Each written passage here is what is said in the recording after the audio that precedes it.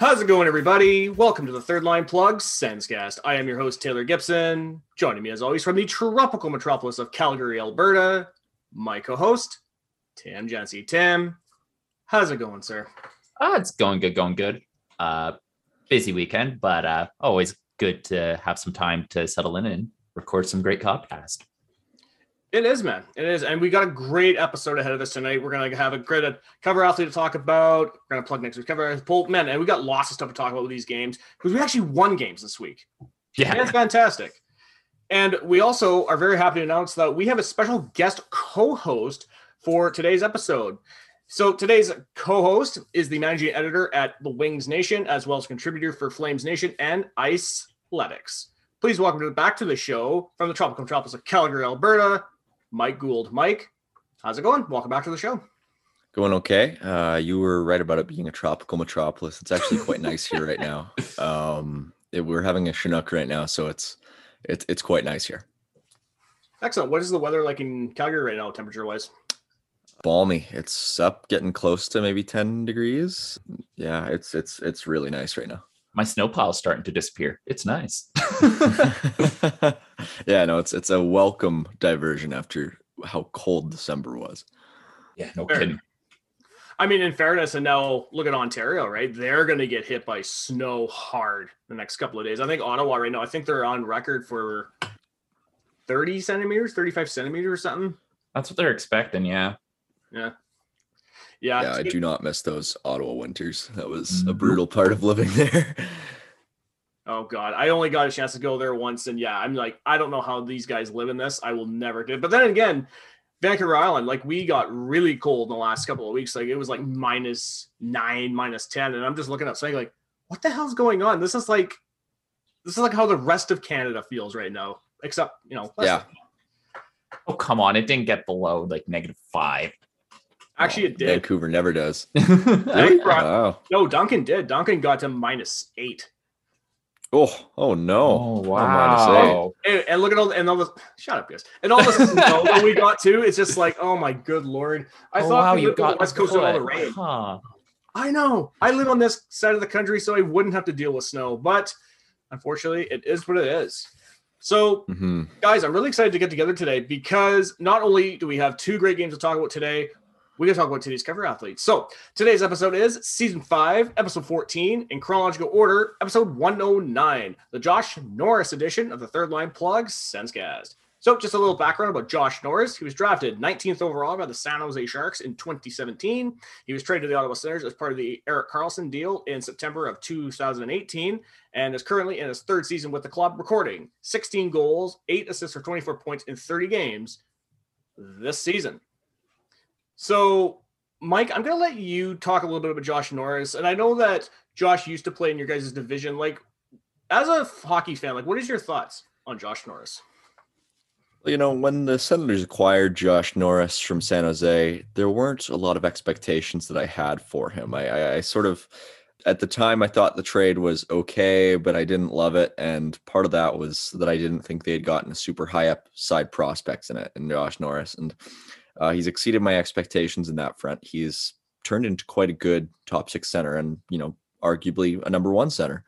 And he just does a lot of good things. He's well built. He's a good skater. He combines with Tkachuk really well, and not just in that they're Tkachuk Norris, which is such a great name for a line.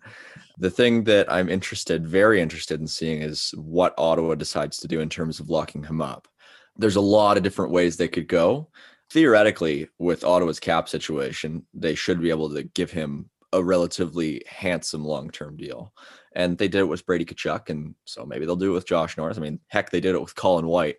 But it's hard to say. I would say he's certainly earned at least, $6 million, maybe a little bit more on a long-term deal. But, just as a player, there's just not a lot that you can't like there because he's responsible. He's a good skater. He's a good scorer. He's got good finish, which I think is one of the most valuable attributes a player can have.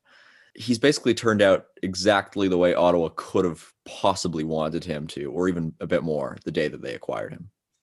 Yeah. And I think between that and the Stützle pick, those two things completely reversed the narrative on that Karlsson trade. It went from probably one of the darkest days in the franchise to, you know what, we can live with this. Absolutely. And sometimes when you're rebuilding a franchise, you just got to have those things that, just happen for you and that aren't really your making. And if you are, going through a rough patch and you're making deals that, don't initially look that good, sometimes you just get those things that turn around and, they work out in your favor. And Josh Norris, if you had told me a few years ago that Josh Norris would be the number one center on this rebuilding Senators team going forward, I would have said, I'm not sure I like the foundation of that rebuild. But the way that it's worked out with Josh Norris's progression makes it a lot easier for Ottawa to make some bigger strides in other areas. Taking Jake Sanderson, and who looks outstanding so far, Tim Stützle, being able to play him on the wing for a lot of his NHL career, because you have that Norris at center, developing at center, and then you can wait to develop Stützle at center. Honestly, Norris is a big reason why the Senators might be able to do some damage in the future. Well, and he's definitely a guy that I think a lot of teams very underestimate how good of a player he is. Because I know even watching the game last night against Edmonton, the Oilers left him wide open twice. And it's just like, okay, it's like with Drake Batherson, when are teams going to figure out, okay, you can't leave these guys wide open because they can burn you? Yeah, absolutely. I mean, Ottawa's a funny team in that regard, because I think a lot of their top players sort of get a little underestimated. Drake is another really good example of that. God, I can't talk enough about Drake Batherson, having watched him play Calgary so much, because it seems like every time he plays the Flames, he scores 2 goals. But yeah, no, I mean, Ottawa's just a really interesting team to me. I'm not 100% sold on their rebuild, but when you look at Norris and you look at Batherson, you look at Tkachuk, I mean, they might not be the A+ tier superstars right now, but God, they're just good players. They're just players that every team wants. And they need to have Stützle take some steps. And when Stützle takes some steps and Jake Sanderson steps in, and maybe you see Norris even get a little bit better and Tkachuk get a little bit better, I like that. I like that quite a bit. There's going to be some good seasons there. So as much as we could talk about Josh Norris all day, we actually got to plug next week's Cover Athlete poll, because next week's episode is season 5, episode 15, in chronological order, episode 110. Now, the funny thing about this Cover Athlete, guys, we don't have just one guy. We don't have 2 guys or 3. We have 4 names on the board. Oh, wow.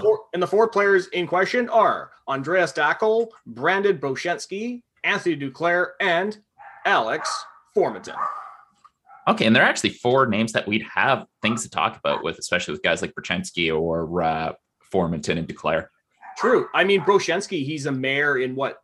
Grand Forks. Grand Forks, North Dakota, yeah. That's just fantastic. That's a weird one. Brochenski has had quite the career, because he's been overseas for quite a while, and hasn't he played in a bunch of Spengler Cups or something? Something like that, yeah. And then he just comes back and becomes mayor. Yeah, that's just fantastic.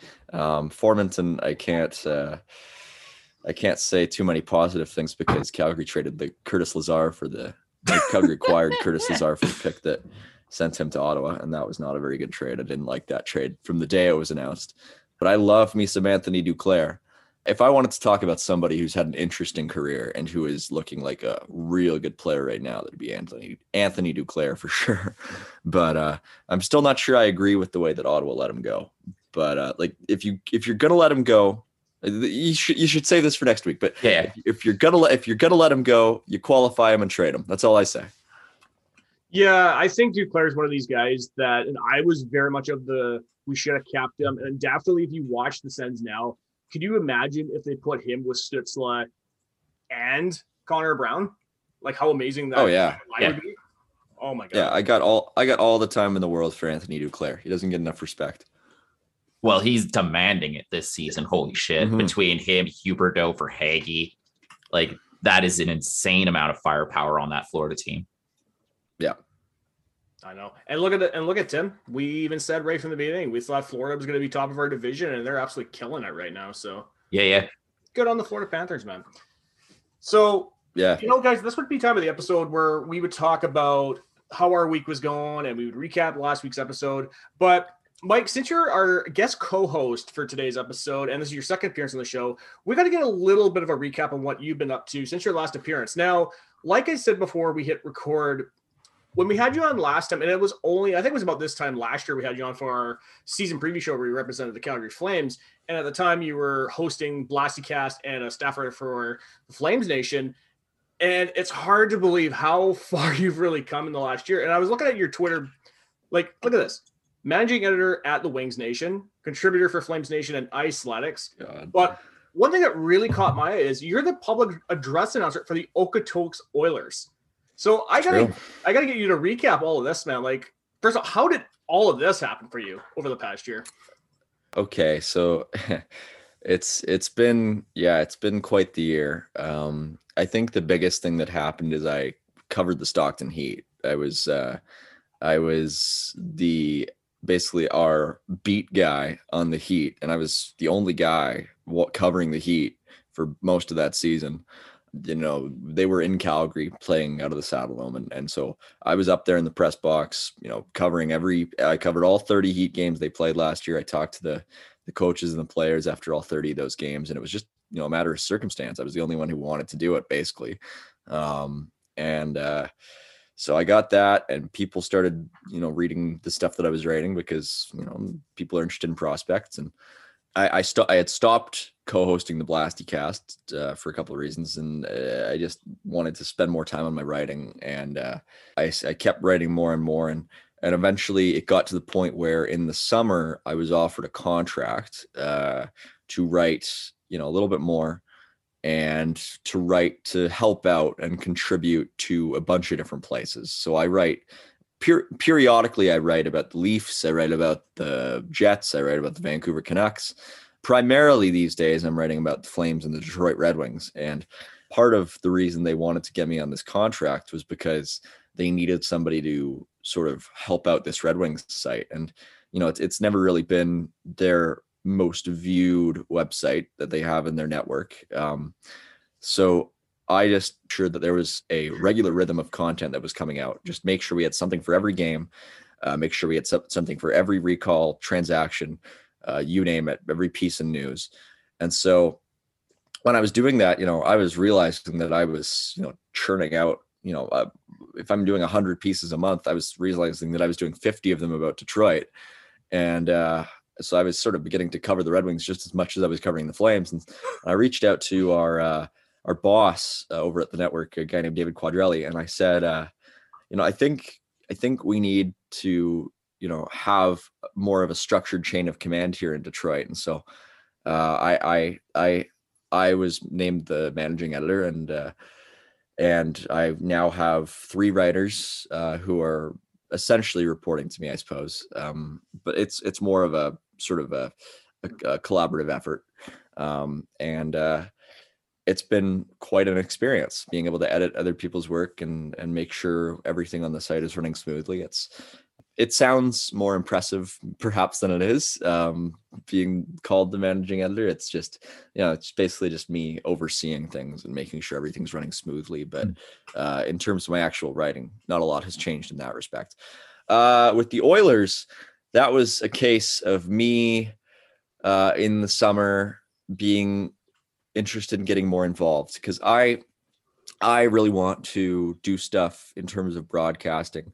I've been on Sportsnet 960 here in Calgary a few times as a guest, and that was just primarily born out of my Heat coverage, because they wanted somebody to talk to about the Heat sometimes, about Flames prospects. And I wrote for Flames Nation, and a guy at 960 named Pat Steinberg writes for Flames Nation. And so it was just a pretty natural, you know, progression there. But I wanted to get more broadcasting experience, get more experience with my voice being used. And so I reached out to the 2 AJHL teams sort of in the vicinity here out in Calgary. I reached out to the Canucks and I reached out to the Oilers, Okotoks being, you know, basically to Calgary what Canada is to Ottawa. And so the Oilers reached out and said, in response to my message, and said, yeah, we have a few things we love to talk to you down in our arena. And so I made the trek down to Okotoks. It's about a 30-minute drive from my house. And I talked to the guy there about what I could possibly do. I said I could do play-by-play, but they got a guy named Gino DePaoli who's really good at it, and he's been there forever. I said I could do public address. I said I could do color commentary. I said I could do whatever. And they got back to me about a week later, and they said that their PA guy had left, totally serendipitously, and that I could do it. And so that was just a really bang thing, and it's been a ton of fun. And it's just the sort of thing that I just do because it's a heck of a good time, and it's a different vantage. It's a vantage point for me to get a different view of the game, different perspective. The AJHL is not a league that I'd followed closely before. And now I have seen one of the top prospects, probably the top AJHL prospect for this year's draft about 30 times. Rieger Lorenz, who's probably going to go in the first or second round. And, that's just been a crazy experience. And it's just all of this, I would say, is just a lesson to anybody in sports media that, there are opportunities out there, and in a lot of cases, they're not being broadcast. The opportunities are maybe up for you to create, because I knew nothing about the Oilers having a PA vacancy before I just asked. I just sent an email to their contact page. I literally went on their contact form on their website, and I was like, hey, I'm looking to do some stuff here. And 2 weeks later, I was their PA guy. And I didn't even have any experience doing PA, but I like to think I'm pretty good at it. And it was just a case of me having, I suppose, the initiative to seek out that opportunity, and it worked out. And that's all I can say. It's funny because we've kind of heard that from everyone we've spoken to that's worked in sports media. A lot of, like, Ian Mendez started out with a local baseball team. We had a few other guys say, like Trevor Shackles saying that, like, yeah, I just walked to the blog that I've been reading for a while. It's like, hey, can I write for you guys? Sure. So it's like, yeah, if you want to get into this business, it sounds like you make your own way in. Well, yeah. And with Aesthetics, the thing there is, I saw that Aesthetics was a very well put together site, and they put out a sort of a casting call for people to be on this show that they do called The Talkback, which is basically just reaction videos. I suppose it's not really reaction videos. It's more of a podcast format, but reacting to NHL videos or reacting to NHL jerseys. And I immediately thought this would be something that would be really good to get in on the ground floor of. Yeah. This would be something that would be really, I think, a smart decision to get maybe some more eyes on what I can do. And flash forward, maybe, I don't know how long it's been since their first video, 6 months. And I think they're up to close to 15,000 YouTube subscribers. That's impressive, it's been, and that's not me. That's not me doing that. That is our guy, Chris, who runs the whole operation there. He has like an Emmy. Like he's crazy, really talented. He's a TV producer in Seattle, I think. And he has run that website for 10 years. And he just, decided to combine his two expertises. And it's just been the most natural fit for him possible. And so, that was just me being like, this guy has got something that I think he can make really good, and worked out. Yeah, well, I know for myself, like Aesthetics is definitely a site on YouTube that I've been watching for a little while now, and I really like their videos, especially on the jersey design stuff that they've been doing. Yeah. And I know that we covered on Top of the Hour, I don't know how long ago, maybe a year ago, when we were talking about the Canucks in like the mid to late 90s, they were looking at this redesign where basically they took what the San Jose Sharks were doing with teal and black, and the Canucks were going to do that first. And the first thing I saw on the YouTube channel was that design. And I was like, wait a minute. I remember talking about that on the show. So that's kind of cool. One question I do have to ask, Mike, just because, again, going back to what you're saying about the Okotoks Oilers, what was some of the challenges that you found being the public address announcer for the team? Oh, boy. That's a good one. There's a lot of challenges. First of all, finding the right voice. You have to have I find actually I'm a little bit better at the job if I take a nap right before the game, because right after I wake up from a long sleep, my voice is lower. And in fact, I just woke up from a nap right before I came on this show. And I don't know if my voice is lower right now, but it sounds like it to me, at least. And I find that is when I really, get, I don't know, this right tone of voice. And that's a big part of it. I just player pronunciations, that's a big one. I'm pretty good at the Oilers, although there's a couple guys who I messed up, not in terms of pure pronunciation, but syllable emphasis. Like we have a guy named Riley Bodnarchuk, and I call him Riley Bodnarchuk for the first 2 weeks of the year. I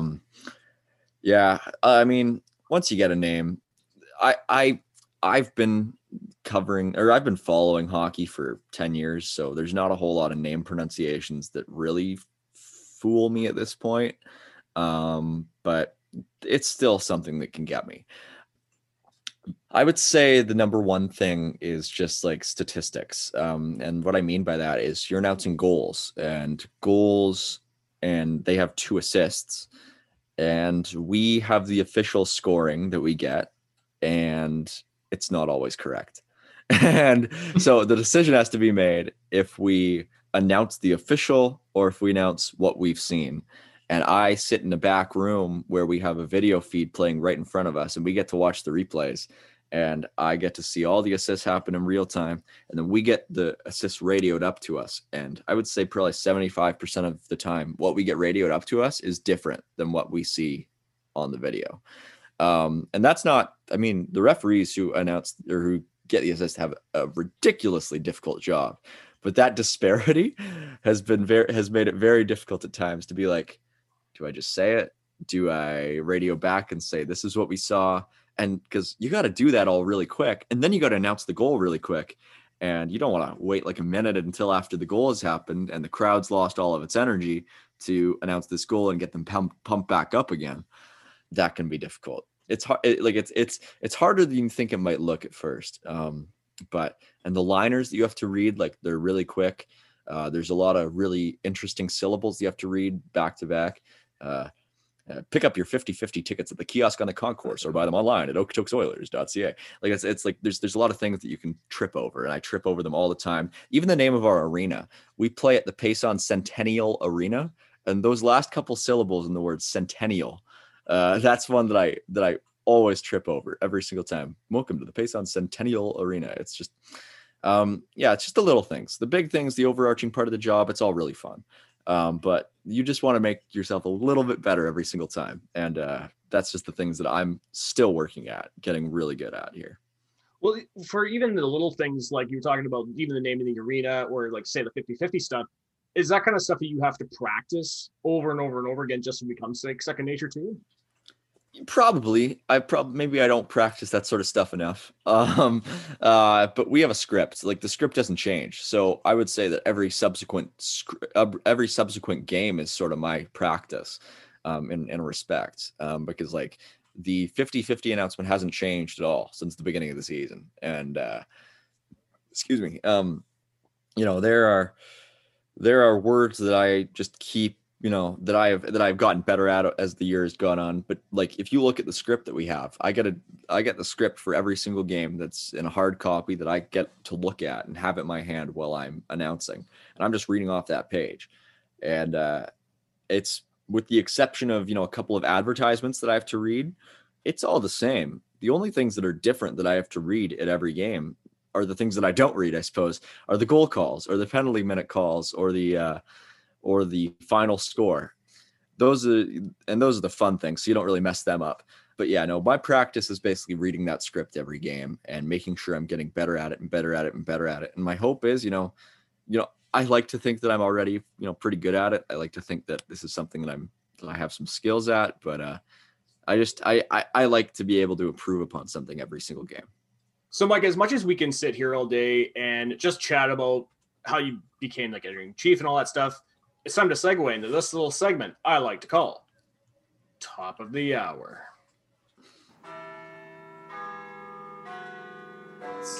So I know our listeners can't see it, but I mean, my dog kind of walked in here and now she's just sleeping on my arm. But she's a good girl. She's a good girl, guys. I think that's the third episode in a row she's tried to join in on. No, this is definitely the third episode for sure. Yeah, isn't that right? Absolutely. So, guys, we got to give a quick shout out to Boston Bruins defenseman Mike Grzelcyk, who became the 5th defenseman in franchise history to record 5+ points during their game versus the Washington Capitals. Grzelcyk joins an exclusive list that includes Glenn Wesley, Pat Eakin, and Hall of Famers Ray Bourque and Bobby Orr. Wow. That's a hell of a list to company to keep, eh? Yeah. Yeah, no kidding. I remember Matt Grzelcyk was first coming into the league, and the stories. I think his dad was like a Zamboni driver at TD Garden or something.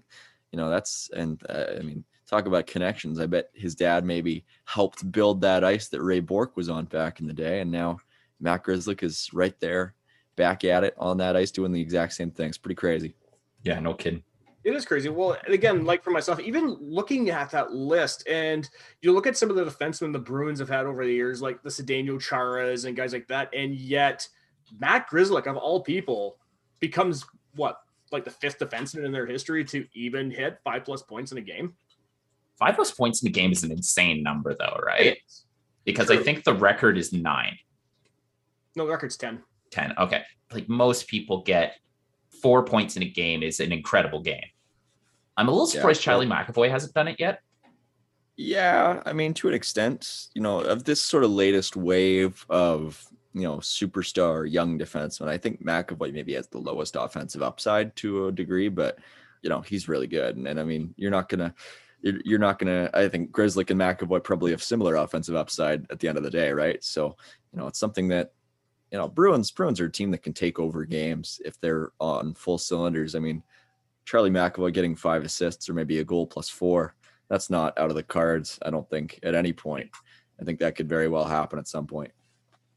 So we also got to give another quick shout out to Dallas Stars forward Joe Pavelski, who became the 9th player in franchise history to record 5 points in a game since the team's relocation to Dallas. Said list includes current Stars Jamie Benn and Tyler Seguin, as well as Mike Ribeiro, Brad Richards, Russ Courtnall, Dave Gagne, Paul Calavini, and Hall of Famer Mike Modano. That's quite the list. Pavelski, that's going to be probably one of the best players traded at the deadline this year. I remember when the Dallas Stars signed him to that contract, I thought it was a little bit rich. He had a iffy first year, but he's been really good ever since. And, Calgary is a team that I could see having some interest if they remain competitive, which I'm not convinced about. But Pavelski, to whomever gets him, is going to be a really big asset. Although, to be fair, Pavelski was a major part of Dallas's push to the Stanley Cup final in that first year he was there. Yes, this is correct. Yes, that is correct. Like after he sort of had an underwhelming regular season, but after that, 13 goals in the playoffs. That is pretty darn good. Yeah, like once he settled in, he was good to go. And this is kind of the incredible thing with a lot of those guys who were in and around San Jose for the last 10 years and then finally disappeared. So like Joe Thornton's, your Patrick Marleau's, and now Joe Pavelski on top of that. These guys are built to last. Like Pavelski's like a top finisher and in the upper echelons of expected points at 37. Marleau's probably finally on the way out. Joe Thornton is still around in his 40s. Like this is insane that this one team has all of these players who are lasting past the best before date of even the best NHLers. Yeah, that's part of why Logan Couture is a perfect example of that too, right? It's part of why I want the Flames to look at Tomas Hertl so badly, is because I think he's exactly the kind of player who could really elevate his game as he continues to get older, and he's a heck of a player. Yeah, no kidding. Boston Bruins forward Brad Marchand moved into a tie for 14th on the all-time shorthanded goals list with 33.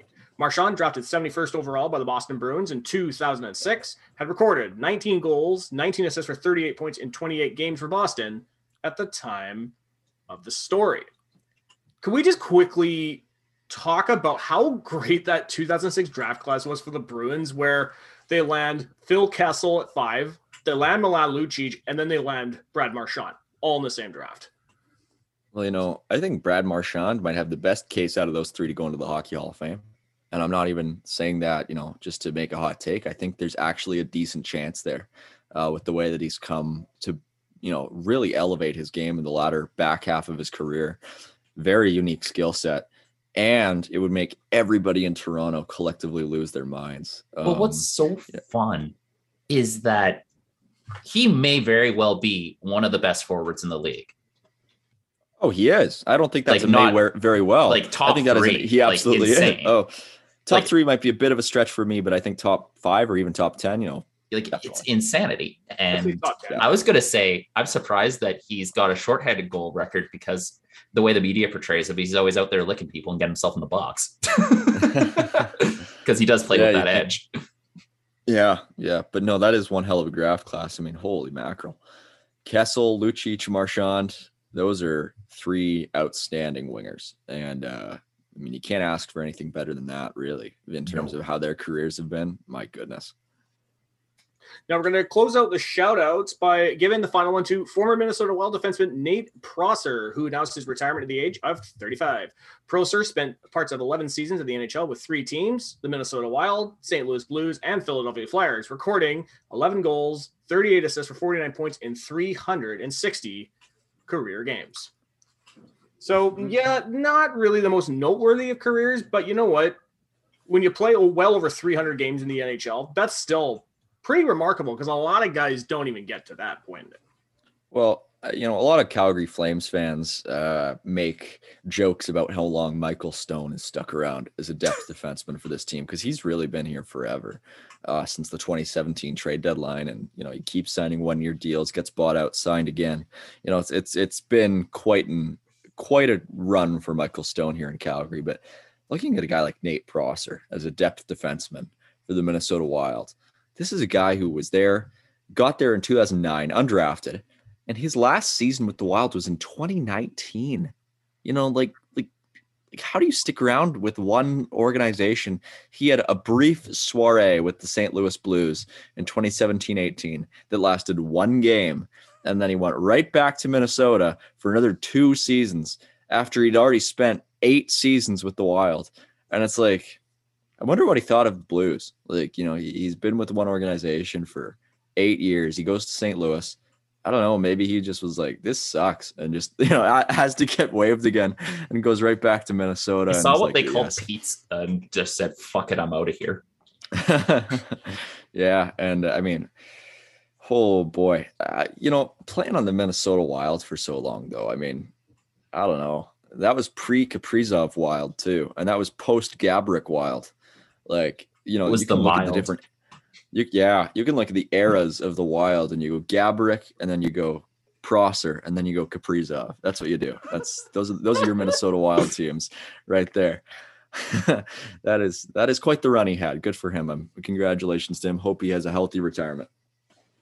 Now we're going to move away from the NHL and talk about international hockey. The IIHF Council has confirmed that individual players under NHL contracts will not be allowed to break rank to attend the Olympics, nor can players be loaned out for the Olympics. IIHF Luke Tardif stated that the cooperation between the IIHF, NHL, NHLPA, and the IOC is vital to the continued success and development of ice hockey globally, while also stating that any action taken by any stakeholder which jeopardizes this cooperation will not be tolerated. So, of course, this is coming after, and going back to what we were saying with Brad Marchand, the Instagram post that he made, and the NHL making these decisions, we're not sending these guys to the Olympics, and there was just so many hurdles they would have had to jump through. And honestly, it sucks. It sucks because, again, I think sending the best players in the world to the Olympics really does help it globally. But you know what? Nothing they can really do, right? And it sucks, but I mean, what could you really do? Well, it's the sort of thing that really confused me for a sec there, where they were announcing the long lists for teams like Team Canada, and I was seeing guys like not Owen Power. I was seeing guys like Mason McTavish and Cole Perfetti on them, and I was like, well, hold on a second. These guys already have entry-level contracts. What? they shouldn't be able to go. Perfetti's in the AHL, and McTavish, I guess, is in the O, but still, he's on an NHL contract, and it looks like that's going to be the case. He can't go. So yeah, it's going to be interesting. There's a part of me that really loves these types of tournaments where it's not best on best, because it's fun. You're going to see some different players. I, for one, am going to be so excited to watch Josh Ho-Sang on the top line for Team Canada. I think that's going to be outstanding. I really hope he makes that team and makes a big impression. There are guys who I haven't seen in years I'm going to be on TSN, and it's it's going to be outstanding. I'm excited to see it. Same time, sucks that there's no NHL players, but there's ways to get around that. They're going to have a World Cup probably coming up soon.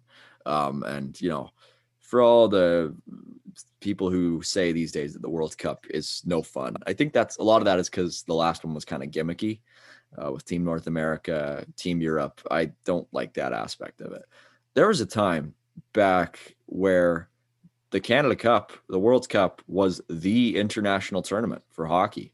There's a big reason why you ask fans of a certain vintage what the best international tournament was growing up, and they'll say it was the 87 Canada Cup, where Dale Hawerchuk, Wayne Gretzky, and Mario Lemieux were on the first line. And that's the tournament. For the Olympics being the gold standard of international hockey tournaments is pretty new thing. And I don't see a reason why we can't have the return of a World Cup and have it be just as good of an international experience as the Olympics have been.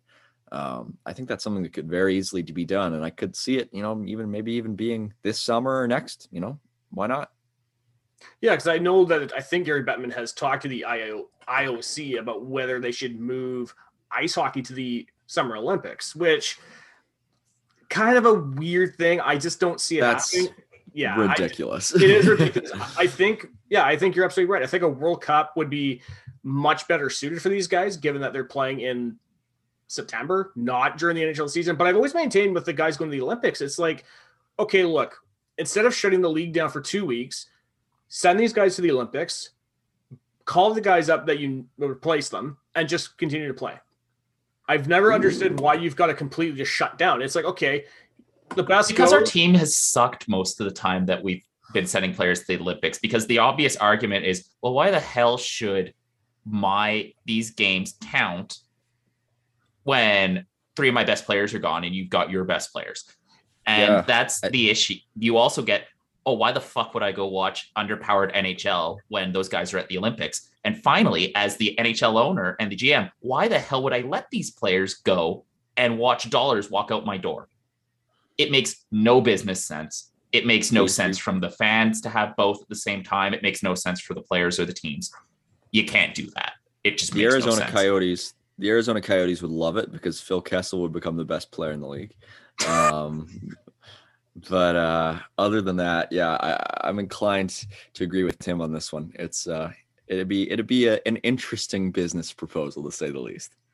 Honestly, I'm just looking at it from this way, is like, because think of just how interesting the swerves and everything would happen in the NHL. Say you have the best team, they send the best players over, and then a team that's on the bubble fighting for the playoffs, their best players don't go and they can fight to get into the playoff race. I think would be. What does that mean? What does that say about the integrity of that NHL season then? If you have the trajectories of teams significantly altered by a tournament that has nothing to do with the teams, it's like it would be hard to justify for the league. It would be a I don't think you could get away with it. I don't think anybody would be in favor of it, to be honest. Well, the other thing is that then spills over to the rest of your regular season games. Like, why would I bother to go pay and watch this when I know that in a few weeks, the good players are going to be at the cool Olympic tournament instead?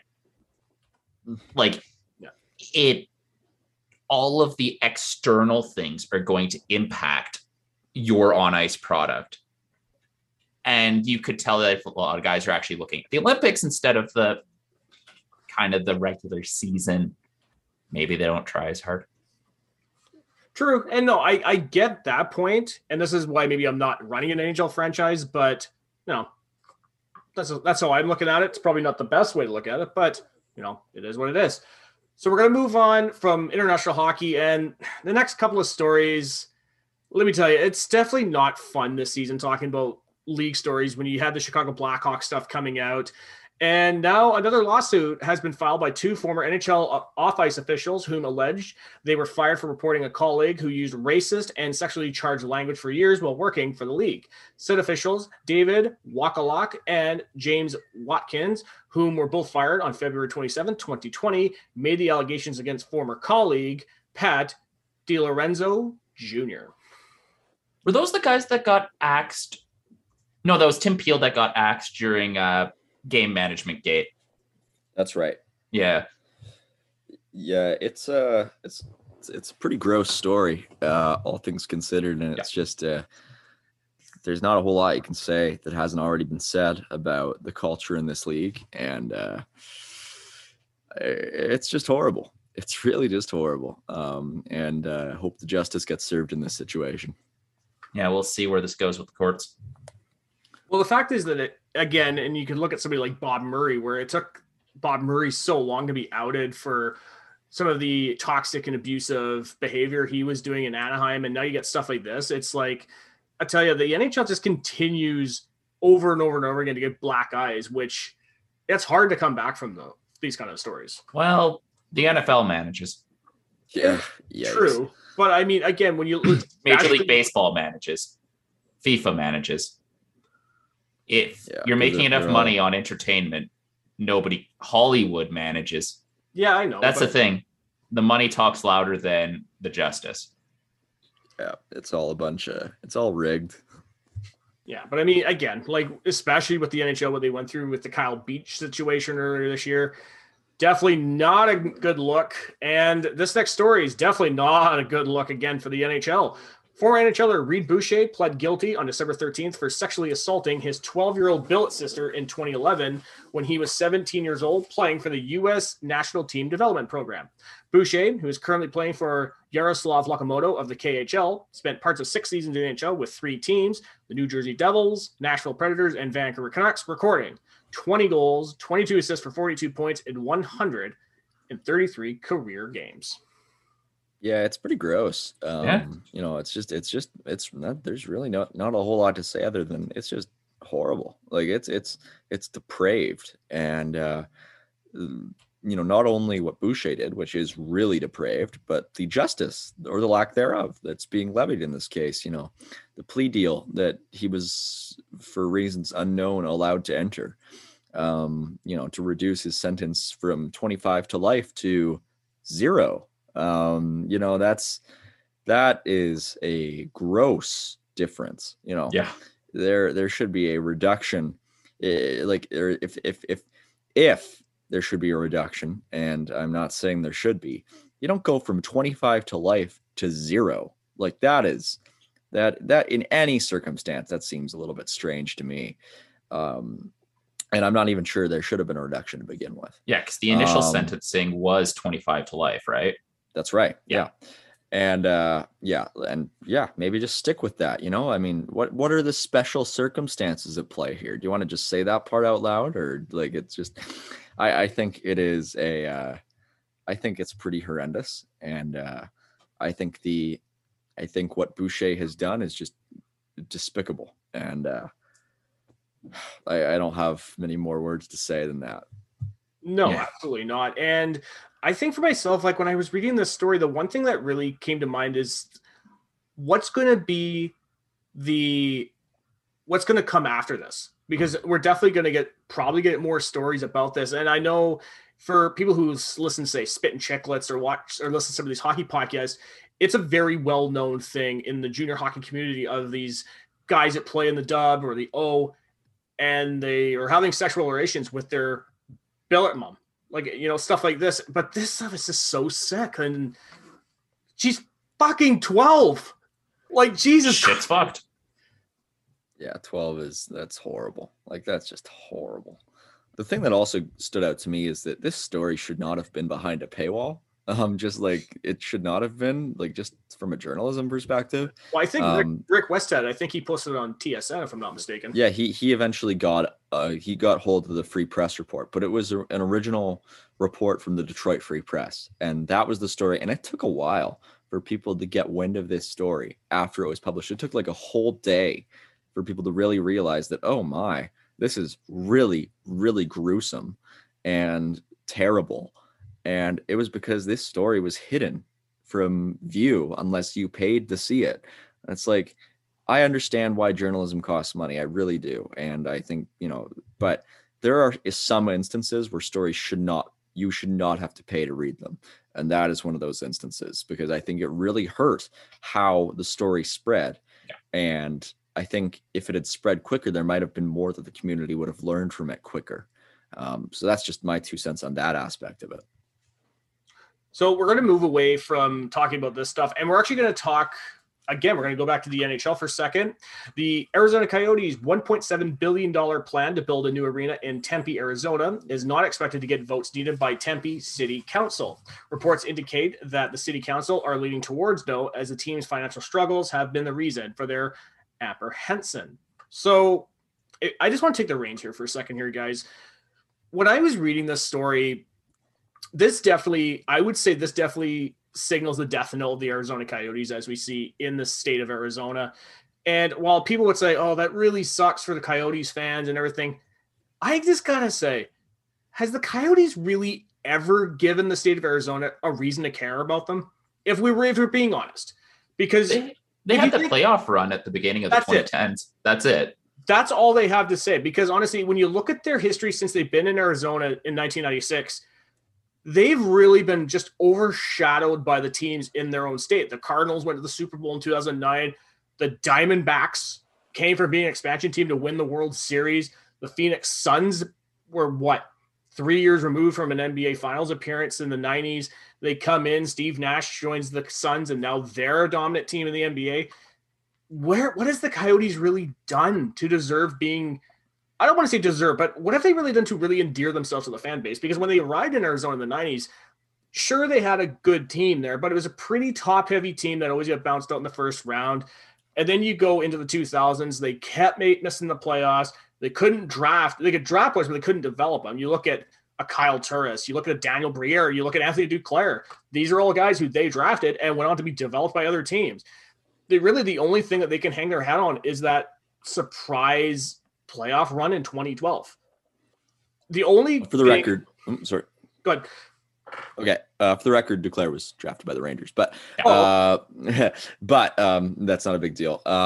Yeah, I would say what I will say is I don't think they're going anywhere. And it's not that they're not going to leave the Gila River Arena, because I do think they're going to leave the Gila River Arena, but I think I think that for one, the Tempe proposal, that is not officially dead yet, and we'll see where that goes. We'll see. I think, they need just one of those two undecided votes to have it go. And so it's maybe there, but we'll see.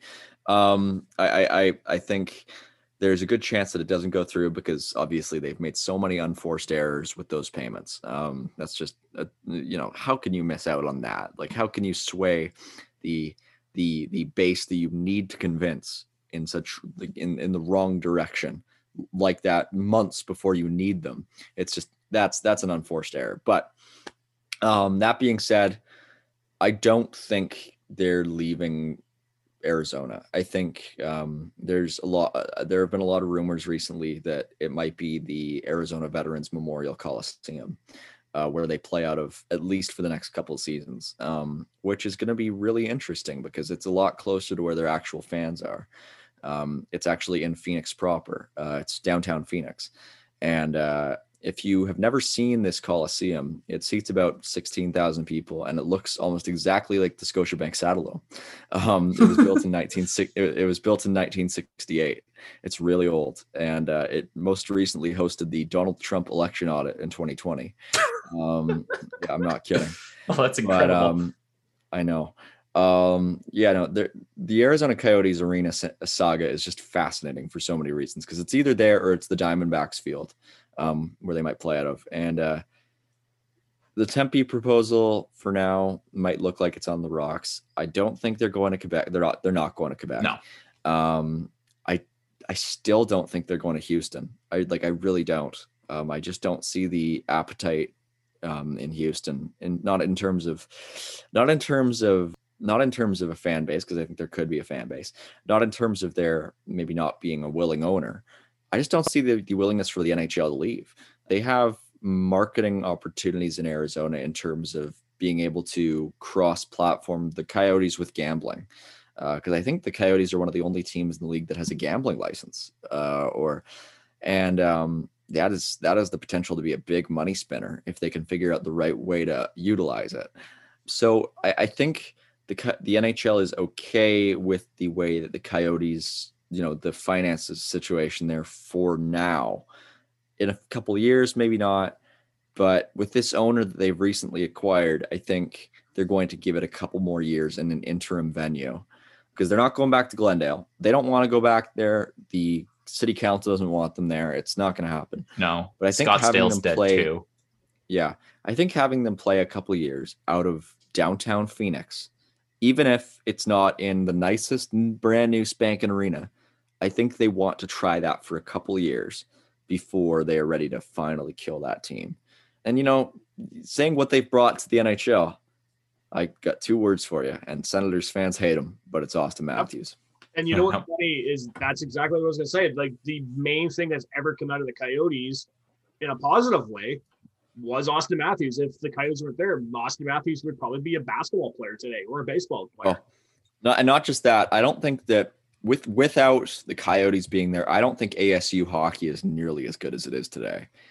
Arizona State has an outstanding hockey program, and that has grown exponentially over the past decade, to the point where some of the very best college players in hockey play out of there. And we're seeing even guys like Matthew Nyes, who looks like he should have been a first-round pick this past year.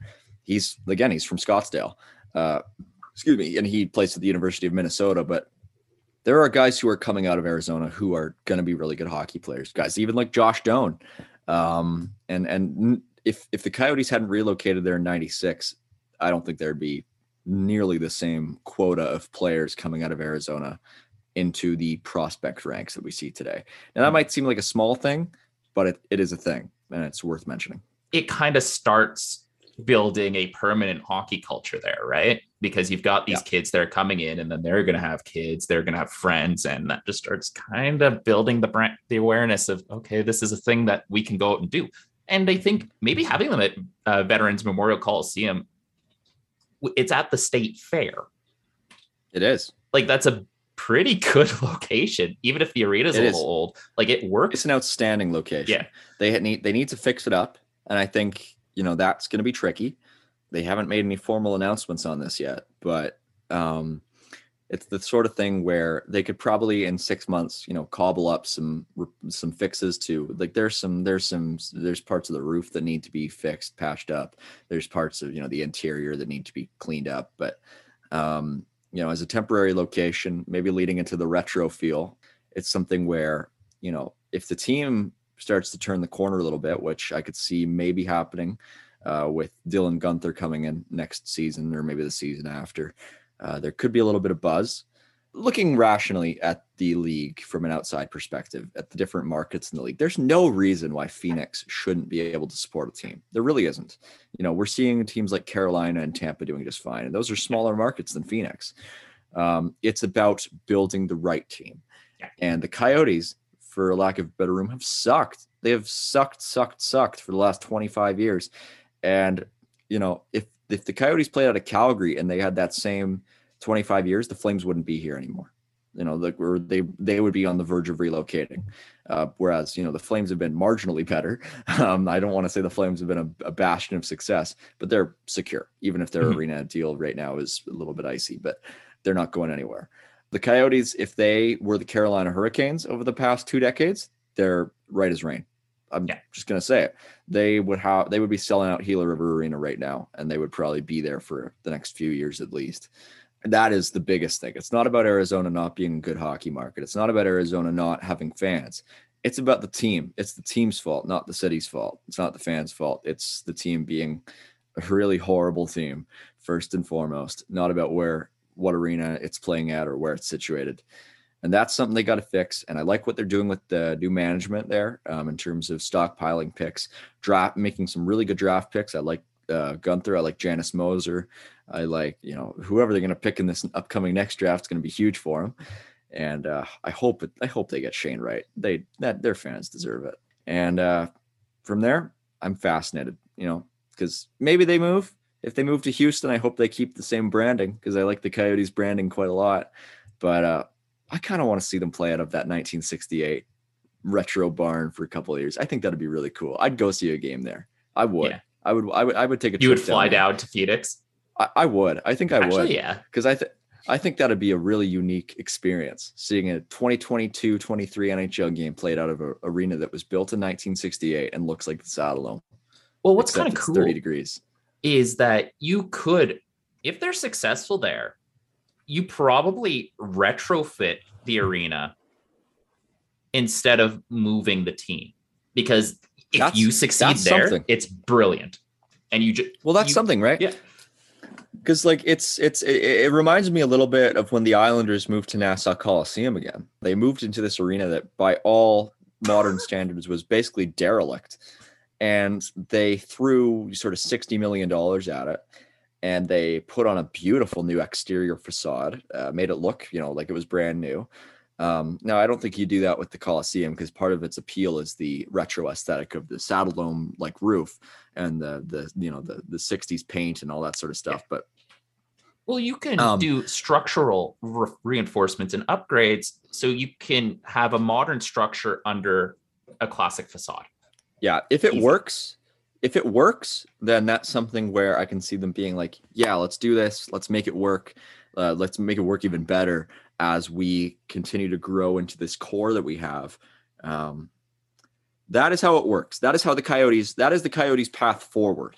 The Coyotes' path outside is to go to Houston or wherever and try and make it work there. But I don't get the sense that this ownership group is that interested in doing that. I get the sense that they want to try to take a kick at the can here. And if it doesn't work, then, well, we'll see.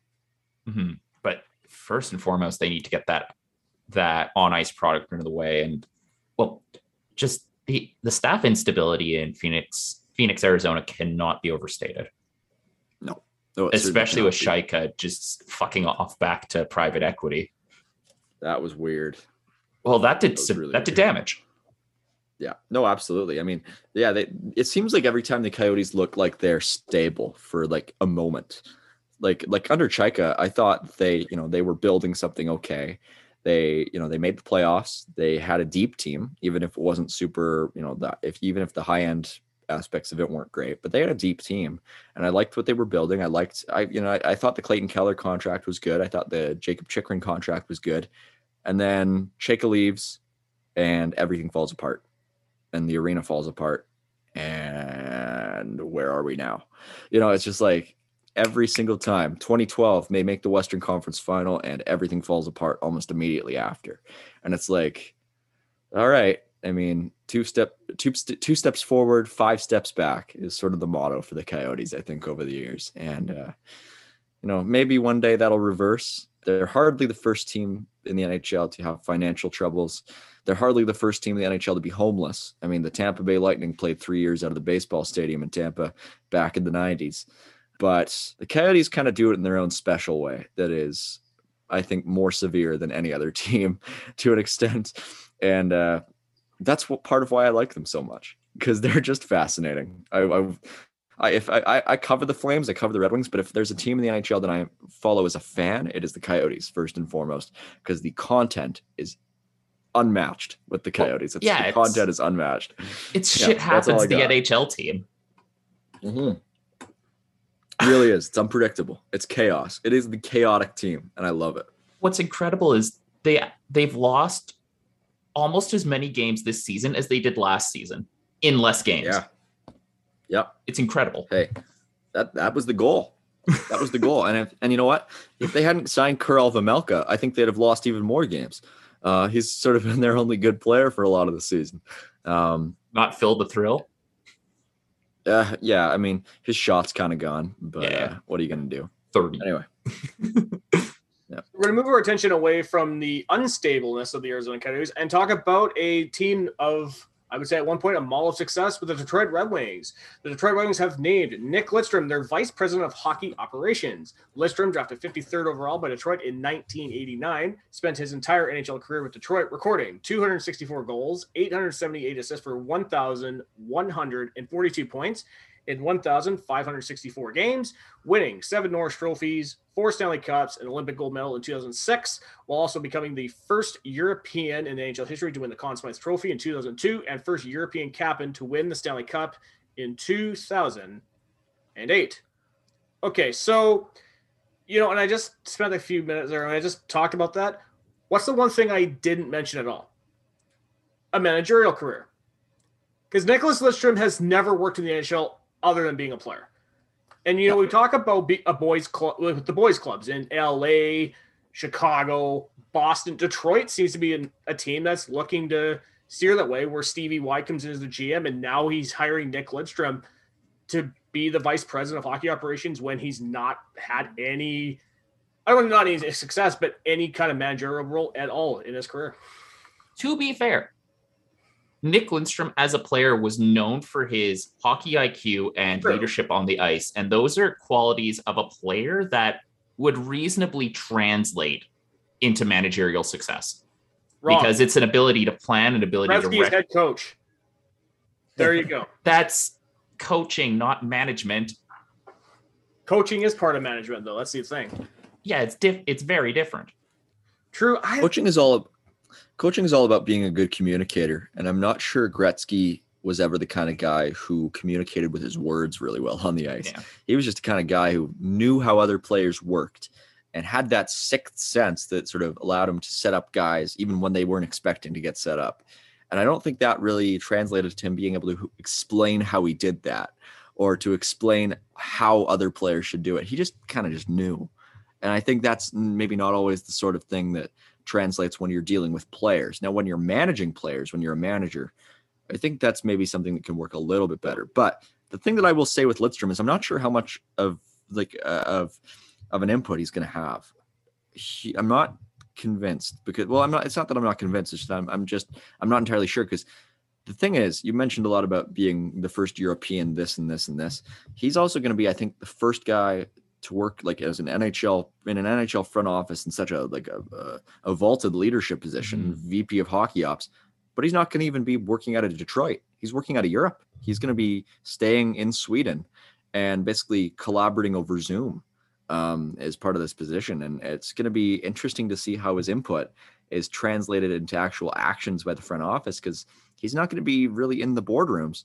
I mean, he's going to be there, but he's like, I think Yzerman said in the press conference, he's basically just going to be chatting with him over Zoom. And that's something that we've never really seen in the NHL before. So it's going to be really interesting to see how that configuration actually pays off. What Lidstrom specifically does, if maybe he'll be, is he just maybe going to be like a glorified scout, like going to see SHL games and saying, this guy's really good, this guy's really good.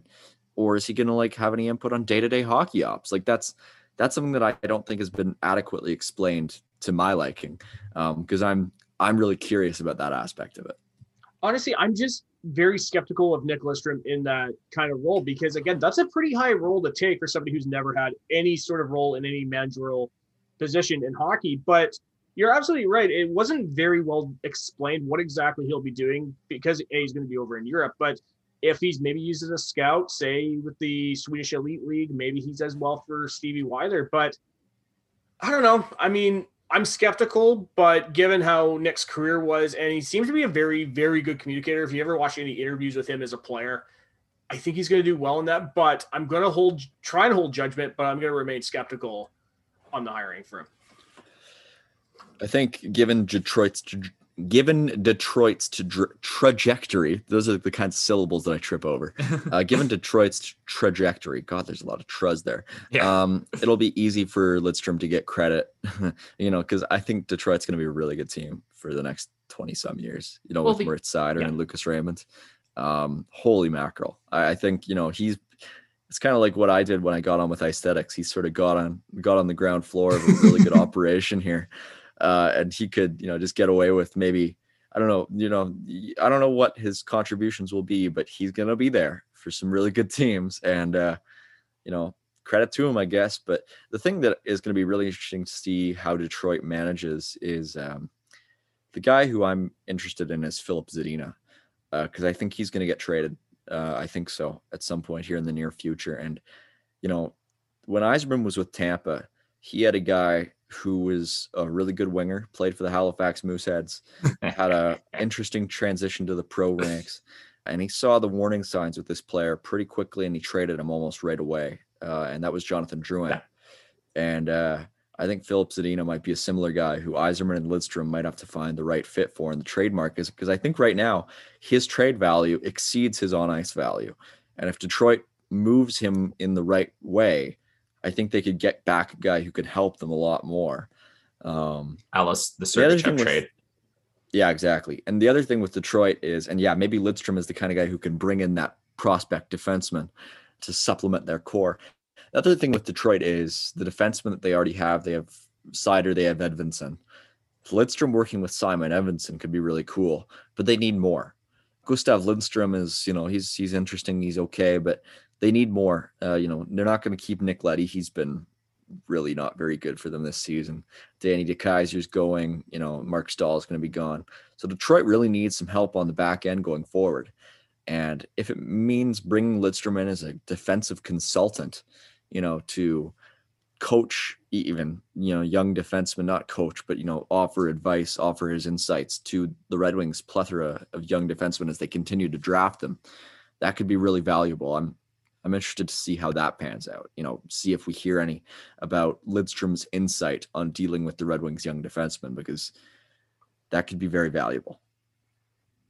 Los Angeles Kings have named former Montreal Canadiens GM Marc Bergevin as senior advisor to GM Rob Blake. Bergevin was fired as Canadiens GM on November 28th, 2021. Not a bad hiring, to be perfectly honest, because Bergevin's not going to be in that kind of – he's not going to be the man in charge, but he's definitely going to be an advisor for Rob Blake as he's trying to rebuild the LA Kings. And – I think the LA rebuild, I think it's coming along nicely. It's just, you need the Quentin Byfields and guys that needs to really step up and do well in LA. But honestly, I don't mind the hiring of Bergevin in LA, to be honest. Yeah, I do. I'll get into it for a couple reasons. For one, I don't think Bergevin was that good at managing the Canadiens, and maybe in a lesser role, theoretically, he might have input that is somewhat valuable, but also I just can't talk about Bergevin without talking about his last first-round draft pick. I thought it was pretty gross. And that's the kind of guy who I think we need less of in hockey.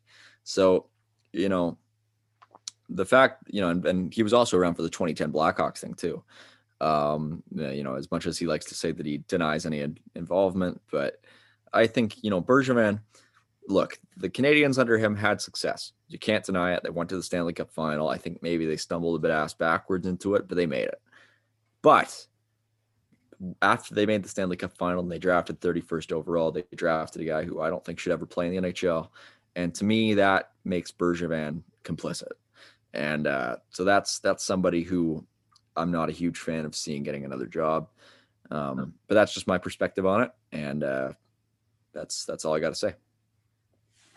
That's fair. That's fair. Yeah. So we did talk about Rob Blake for a second, and we're going to talk about him because the LA Kings have signed GM Rob Blake to a multi-year contract extension. Blake joined the Kings front office before the 2013-2014 season, serving as assistant GM and later vice president/GM while acting as GM of the Kings AHL affiliates, the Manchester Monarchs, and the Ontario Reign. Yeah, I mean, that's something that I think is, merited. There's no reason to move on from Blake at this point. With the way that the Kings are trending, they're trending well. Quentin Byfield still has a lot of room to grow as a player, and I think he'll be just fine. And the way that the Kings have drafted, I think, has been pretty okay. I mean, Alex Turcotte is going to be a player. Tobias Bjornfot already is. Arthur Kaliev's probably going to be a pretty good player for a while. Helgi Granz, Brock Faber, I like them a lot. Casper Siementival. I mean, the Kings just have. Here's the thing: the Kings maybe don't have that. I mean, Byfield, I guess, is their star prospect. After that, though, they just got a lot of guys who I like their odds of making it. Velarde, Anderson Dolan, Kupari, Fagimo. There's just guys who have upside, undeniable upside. I mean, even this past year, Francesco Pinelli and Samuel Helenius, they would have been guys who I could have seen going late in the first round. And they got them in the second. So the depth of prospects there, the depth of quality prospects there, I think is enviable for sure. Mm-hmm. And what Blake has assembled, I think, is something that any rebuilding team would want to have. So you can disagree with some of the moves he's made, but I think for now, Blake sticking around in LA building a hockey team, I think he's done an okay job, and I don't have any objections to him sticking around. Well, even on top of the prospect pool that he's assembled in LA, we also can't forget he brought Philip Dondino. And that was a guy that Dondino was a guy I thought, okay, yeah, he played pretty well for Montreal in that finals run, but I don't really know what his market value will be. And I had a few teams on the mind when he hit the market, and then I saw LA threw that contract at him, and I was like, good for him. Like, good for Phil Dondino, man. He got paid and he got his term, so can't complain about that. Yeah, the Danault contract, it goes down very easily for what he brings, and it sets someone up to fill in, like, as that veteran center once Anze Kopitar finally hangs them up. And I think the group of veterans they've assembled and kept in LA during their teardown, I think it's a good group of veterans to bring people through back, kind of guide the young guys, because you have guys like Alex Edler that they brought in externally. You've got Dustin Brown, Kopitar, and Doughty from the cup runs. So and then you've got Danault, who did his own cup run there too. So you've got a good set of veterans to teach the young guys what to do. Right. I'm a little skeptical on the Danault contract, but I think he's a good player to have around for rebuilds. I think it's a little long for my liking. I'm not sure if he really did enough last season with Montreal to command a 6-year deal, but good for him. Victor Arvidsson trade was really smart. I thought that was a really good ad for them. 3 years left on his deal. I mean, one of the best shooters in the league for my money. And Alex Edler, it's a shame that he's injured, but that's just a really solid quality defenseman. Canucks fans who were okay with them losing Edler and signing Tucker Poolman to replace him. There's not a whole lot that I can say about that one other than I was right on Twitter at the time. There's not a whole lot of times that I can say that I was right about something, but I was right with all the Canucks fans on Twitter who added me because I tweeted out that the Canucks were really dumb to replace Edler with Poolman. And a lot said, didn't you watch how Poolman played in the playoffs last year? Played in the playoffs with the Jets, and I said that's a pretty small sample. And in the regular season, he was bad. And this year, it's not really been good for Tucker Poolman. And Alex Edler has been basically what he has been. And so I'm gonna take the win on that one. But other than that, the Kings, Anze Kopitar, how is he not going to the All-Star game? That's something that I like Adrian Kempe as much as anybody, but Anze Kopitar, come on, send him to the All-Star game. Scary team as a Flames fan. Scary team coming up there for sure. Now we got a signing we got to talk about. The Boston Bruins have signed goaltender Tuukka Rask to a 1-year, $1 million contract. Rask recorded a 15-5-2 record with a .913 save percentage for Boston last season. Now it's funny because last week we were talking about him signing a PTO with the Providence Bruins, and then I think he got cut, and then the Bruins ended up signing him anyway. But honestly, I don't mind it. I think it was so obvious right from the beginning when he left the Bruins in the offseason that he was going to come back regardless. Just because, again, he came off that hip injury. I didn't think there was going to be too many teams interested, and the Bruins ended up being a team interested. So good on him. If he can produce for them and help them get into the playoffs, more power to him. Yeah, I don't think when they cut him, I don't think they really had their AHL coach take him into a back room and say that he hadn't played well enough for him. That would have been that was a formality. That would have been a pretty funny conversation. Tuukka, we really appreciate you coming in here to Providence for the last couple of weeks, but we're going to move on in a different direction. And then Don Sweeney calls the next couple hours and say, don't listen to them. We're going to keep you anyway. That'd be a pretty funny turn of events. But Tuukka Rask, I don't think there was ever a reality where he was going to go sign with the Vegas Golden Knights or something. I think he was always going to be a Boston Bruin. Would have been funny if he had returned to his roots and signed with the Leafs, but hey, can't give them any wins, right? No. So I think big get for Boston, getting him back. it's going to be funny, these mid-season returns for players. We've seen a few of them the last few years. Mike Fisher being one of the ones that obviously comes to mind in Nashville. Even before that, Peter Forsberg came back for a little bit with Colorado at the very end there, and that didn't last very long. So we'll see if Rask, has the durability. He looked really good in his debut. So, I can't see it going poorly because Boston has so much goaltending depth as it is. With Swayman and Ullmark already there. And so if Rask isn't ready quite yet, they can always put him on the bench, bring up Swayman and say, right at it, kid. But for now, Tuukka Rask, I mean, what better insurance policy is there, right? Absolutely. Yeah.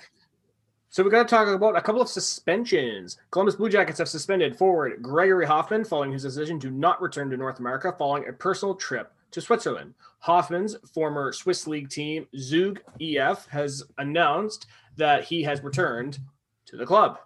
And of course, after this, the Columbus Blue Jackets terminated his contract, so he's now with the team full time. Mm-hmm. Well, it's this one is a little interesting to me. I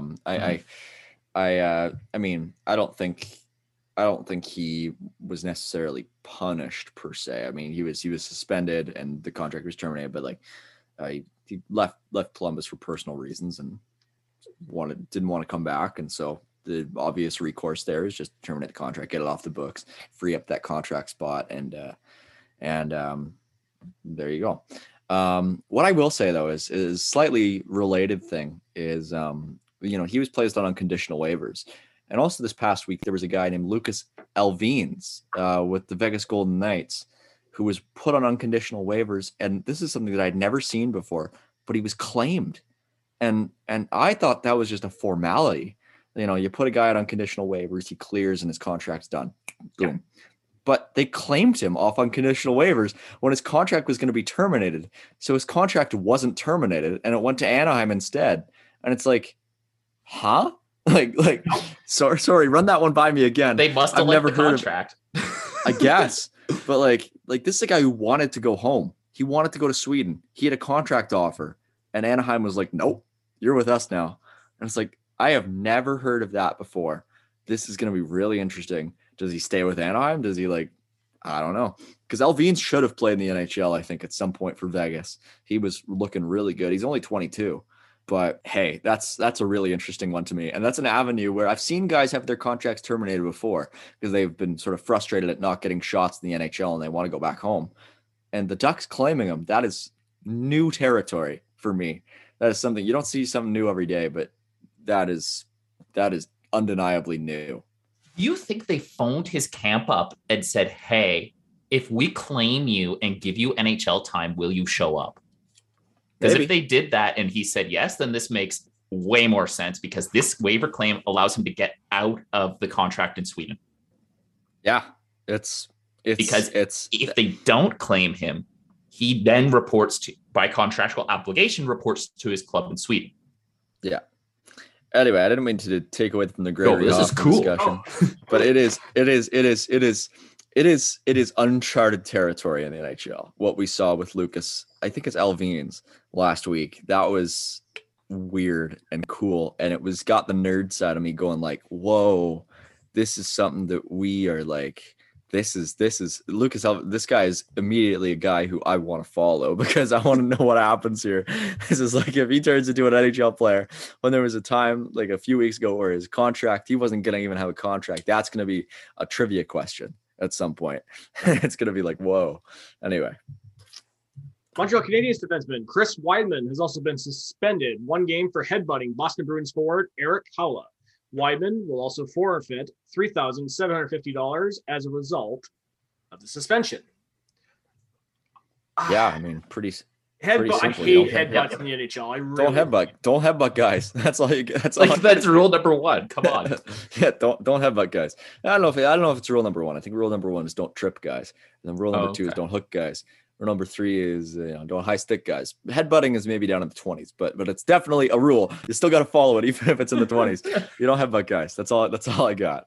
Yeah, that's up there with biting. That's like when Brendan Lemieux bit Brady, where he's just like, okay, well, why? That's kid stuff, man. Babies don't even do that. A block a tit. Also, I just want to add to our previous discussion. I looked up Lucas Elvines.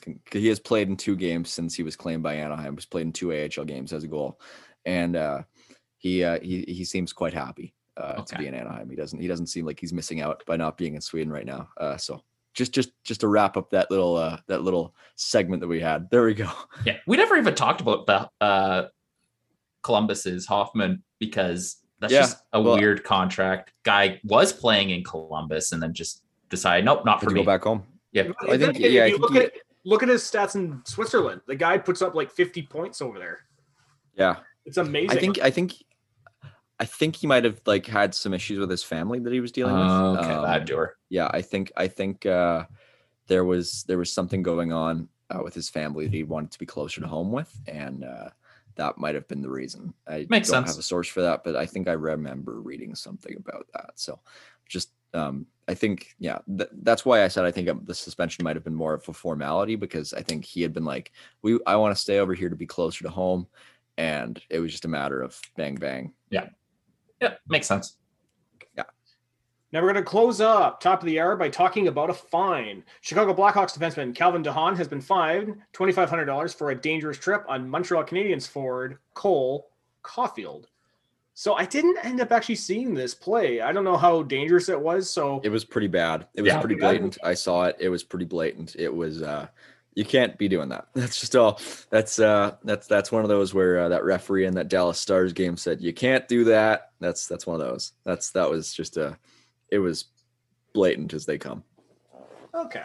Yeah, because he could have hurt him really bad. Oh, very, very easily. That's why tripping is the number one rule. You don't do it because you take out a guy's legs from behind like that, and he can fall back on his arm, he can fall on his leg, he can fall on his back, and there's a lot of bad stuff that isn't covered there. Yeah, and that can really go wrong. You don't slew foot guys. You just don't. No, I hate that stuff. Well, guys, that wraps up Top of the Hour for this week. Now, usually this would be the time of the episode where I would say we should hit the music, but I think for today's episode, we should prepare ourselves for the Chuck Bowl.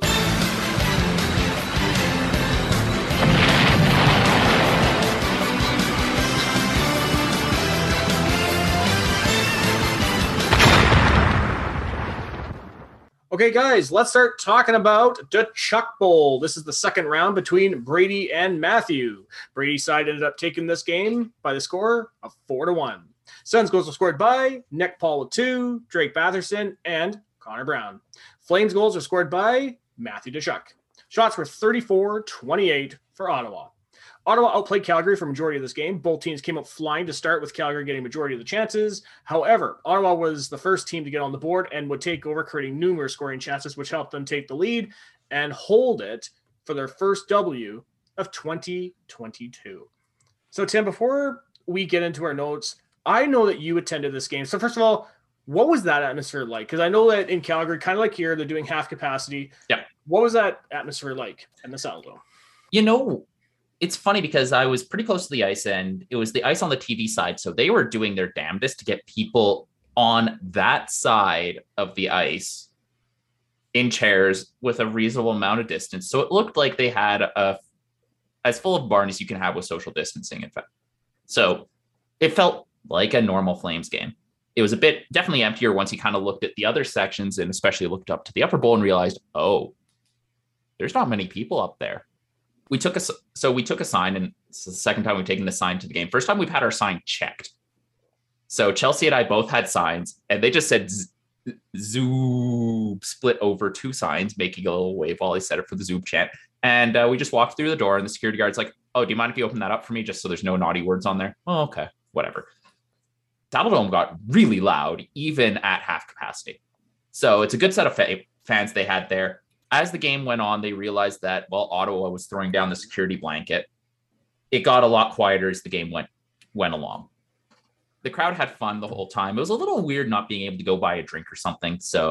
And you can't leave the arena, so no readmits. So you had to basically be in there for 2.5 hours without food or drink, right? Yeah. So that was a little weird. Yeah, I originally had tickets for that game. I ended up selling them. I had no desire to go to a game with 50% capacity. Well, it's not that I had no desire to go to a game with 50% capacity. In fact, I probably would have preferred to have fewer people in the arena just for safety reasons. But I had no desire to go to a game where I couldn't eat something during it. That's just my mentality there. If I'm gonna watch a hockey game, I want to have some nachos. I want to have some popcorn. I want to have a hot dog. I want to have something to do with my hands. It's like I just thought it wouldn't be a good experience not be able to eat or drink for 2.5 hours. I mean, I don't drink, but like even just have a Coke or something. Yeah. Like I mean, like I would have gotten bored just not being able to have something to have, and especially with the way that game was going. If I'd been there, I probably would have left in the second period. I'm not even kidding. Like it was bad. It was a pretty brutal effort. Flames looked listless. The Flames looked like they did. The Flames looked like they did on the Southern U.S. trip that they just had, where they got swept. Except they were playing the Ottawa Senators, which they should beat, and they didn't. They have sucked against Ottawa for the last couple of years. It's a team that nobody in Calgary wants to face right now, which is funny. It's just ugly right now in Calgary. They're not going to do anything because they never do anything. And I know that the last time I was on this show, I think I said that, and it's held true. Well, I think I'm trying to remember what show I was on because I've been on a lot of different podcasts. But the last time I was on an Ottawa show, I said that they wouldn't make any adjustments, and literally the week later they hired Daryl Sutter. And it might have been this show, it might have been a different show. But yeah, like they fired Jeff Ward like 2 days after I was on that show, and immediately after I said they weren't going to do anything because they never do anything because they're the Calgary Flames. And so that was a prediction that didn't come to light very well.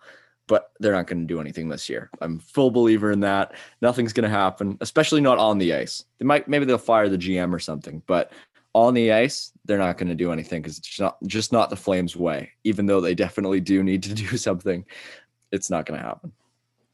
Yeah, I don't think it was on this show. It might have been on another show. I'm just trying to think. Would have been Internal Budget? Possibly? I don't think so. Don't think so. No? I don't think so. I don't think I was... Maybe. I don't know. It was on some Ottawa show. There's so many of them. I don't know. One of us might have to look this up while we're doing some notes here. And yeah. I'll talk about... Well, first of all, I want to talk about Matt Murray because the guy had 27 saves, a .964 save percentage, a great bounce back win for Matt Murray. And honestly, thought he looked fantastic in this game. Yeah, agreed. He was awesome. He looked great in person too, because one thing, it's very easy when you're in person to notice when a goalie's tracking and when a goalie's moving. And you could kind of read Matt Murray's eyes. Even on the other side of the ice, he was dead focused on the puck. It wasn't one of those games where Ottawa would spend a bunch of time in the offensive zone and then the goalie gets a bit disengaged. Matt Murray was locked in from start to finish. Yeah, I'm 100% on board for the Matt Murray renaissance. Back-to-back wins here with Edmonton and Calgary now. And, hey, why not? Just make this year just a little bit more chaotic. I mean, I think, if Murray doesn't turn things around here, which it looks like he might be starting to do, I was wondering if he might be a buyout at the end of the year. But, at the same time, I'm not sure if I see the urgency for Ottawa to do that right now. Maybe at the end of next season, but Norris does need a new contract, so that is something that Melnyk might want some money out and some money in. But with the way that he's playing right now, looks like a starter. So hey, maybe that can continue, and that'll be a nice little boost for the Senators going forward if he's finally past this terrible run of injuries that he's had. Because I do think there's a talented goalie in there, and I just want to see him succeed because I like seeing people succeed. So there you go. Yeah. Well, Matt Murray definitely at the beginning of the season, like he looked like he was definitely bouncing back, and then Chris Kreider had to run into him, and it just set him back. But I'm glad that Matt Murray is really finding his game now, because I think we saw when he was out, when you saw how inconsistent Philip Gustafsson really looked in the net, and it was just like, oh, good Lord, this is not good. And thankfully we had a goaltender who actually did look good during that time. Now, another guy who looked really good in this game, and that second goal was a true goal scorer's goal. Nick Paul, 2 goals on 5 shots. Trade him now. No, I gotta say. Well, actually, maybe. Nick Paul, if you can keep him on cheap for the few years, that's a nice depth guy to kind of keep guys. Big if. Yeah. No, big if. Yeah, he looked great. Bold prediction. Nick Paul's getting the Brandon Tanev contract at the end of this season from some poor team out there. I like Nick Paul. Don't get me wrong. I love Nick Paul. He's turned into a really useful player, turned into a guy who makes losing Jason Spezza feel just slightly worse or slightly better. Yeah. The sting feels slightly worse. Because there was a time when I was watching Nick Paul, maybe back in 2018, where I was like, this guy is not, there's nothing here. There's just like, he's big and he's the worst skater on the ice for either team. And he's just nothing. There's nothing out there. And all of a sudden, you know, I thought there was a time there where I was skeptical whether he'd even get qualified as an RFA by the Sens, you know, maybe at the end of the 2018-19 season. And all of a sudden he starts getting like these consistent middle 6 minutes and there's a player there.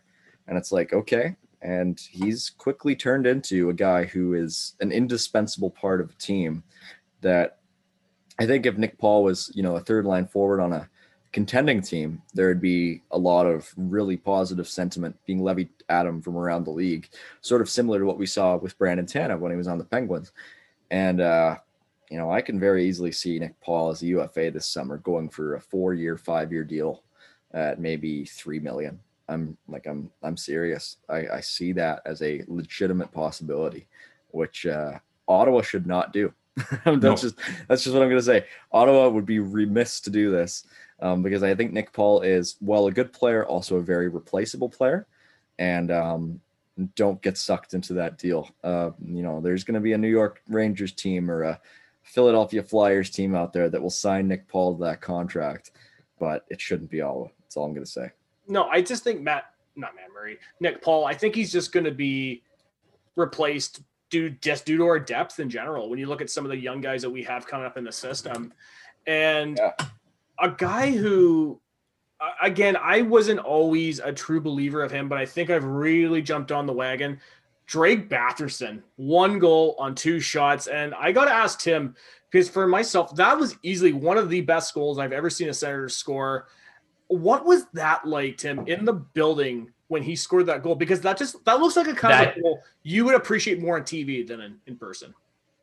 Unfortunately, it was on the other end of the ice. We saw it happen. I actually thought it was Brady's goal at first.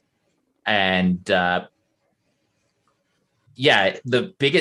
first thing was it took the wind out of the building. It was a pretty goal, puts Ottawa up 3-0. And Calgary not doing all that much up to that point. You get this beautiful passing play. Chabot to Tkachuk to Batherson to pot that thing. You knew at that moment the game was over.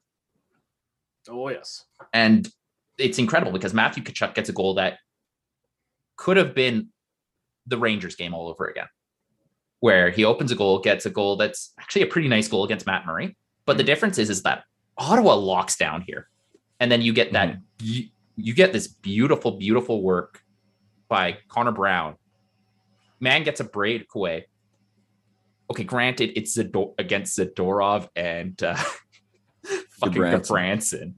So, okay, maybe not that hard, but beautiful hands and just beats Markstrom flat. And that killed the building. Yeah. Alex Formenton was fantastic that game. Yeah. Because his forecheck enabled both of Nick Paul's goals. And actually, Eric Brandstrom, not credited for the goal, he pinched up in a way that allowed Formenton to just grab the puck and go. It was like just fantastic hard work. Yeah. Well, another guy who looked really good was Connor Brown. 1 goal, 1 assist for 2 points and 4 shots. I can't remember who mentioned it, but somebody on Twitter mentioned it looked like Connor Brown stole Formenton's Red Bull on that goal. I think the one thing we got to mention about that goal, or on that game in general, Connor Brown in the pregame warm-up took a shot off the jaw. Thomas Chabot in pregame, he hit the crossbar, it deflected out and hit him in the jaw as he was turning, and it later turned out it was a broken jaw. Played the entire game. Didn't even know it was broken. He said after the game, he's like, yeah, I thought it was a little bit sore. And I made a comment on Twitter. I'm like, look, I stubbed my toe at work and I think it's broken. And here's Connor Brown who breaks his jaw and just like, Yeah, that's fine. Lol. Unbelievable. I can't believe he played through that. I mean, it's just with no face covering on. Like, Yeah. He didn't like, know. bro. Like, I know. Like, it's unbelievable. Like, he had no shield on. Like, because he didn't know. Like, how do you? That's unbelievable. Well, let's say something similar happened to my buddy. He was on one of those stupid electric scooters, hits a patch of ice, falls down a hill, dislocates his shoulder, doesn't realize it for a week because it doesn't hurt, and then all of a sudden it hurts a lot more. So it's like, the human body's funny. It's just like this thing that you would expect to be just some of the most egregious pain you've ever felt. He's like, yeah, it wasn't above a 3. Yeah, that's like my girlfriend's brother. He plays hockey in Alberta, and he went to hit somebody. He missed. He drove his shoulder into the glass, dislocated it. Didn't even realize it was dislocated until the next morning when his shoulder is like way down here, and he's like, "Oh shit, I should probably go to the hospital." Yeah, so I could see Connor Brown not noticing until someone's like, "Dude, there's a golf ball in your face." It's pretty incredible. Connor Brown's another guy who I wonder about what his future lies. I love what he's done in Ottawa. If I'm Ottawa, though, I'm looking at things right now with Connor Brown, because I look at Connor Brown and I see a guy who can easily fetch me a first-round pick right now, especially if you look at what is going to happen with the next 2 years, having him at 1.8 million potentially as a third line forward on a contending team. Like, holy mackerel, that could be a very valuable trade piece. Now, and that's the thing. That's why I would maybe look at it right now, because, you look at when the Devils traded Blake Coleman to Tampa Bay, he had a year and an extra year left on his deal. And it's the sort of thing where if you can get a cheap, cost-controlled top 6 forward to play on your third line for not 1, but 2 potential playoff runs, that's where the real trade value comes in with the guy. Now, it might be harder now that he's hurt. Now, I don't know when he'll be back. Broken jaw, that's something that guys sometimes play with. And maybe that's the sort of thing where he's back before the trade deadline. But if Connor Brown's on the market, he'd be, I think, a really good player for the Sens to dangle. Now, I don't know what you guys think of that, because obviously you're closer to the Sens than I am. But I think this might be the year. If they're going to do it, they should do it. Honestly, I think for myself, I do see people's arguments if they should trade him. But honestly, I'm of the belief I think we should just keep him around because he's a perfect second, third line tweener. If you have to bring him up to the second line, he's perfect. I think for me, it's a matter of what kind of money he would want in another in the next contract. And honestly, if it's a big money thing, like a 4 million, 4.5 million, I would say, okay, maybe we should look at trading him. But if we get, say, like a Drake Batherson kind of a contract where we can get it for maybe 2.5, 3 million, no problem. Good luck. Good luck. Exactly. That's all I can say. Good luck. It is tough because we're talking about a guy he will be turning 30 when he's negotiating the contract. So that does play against him.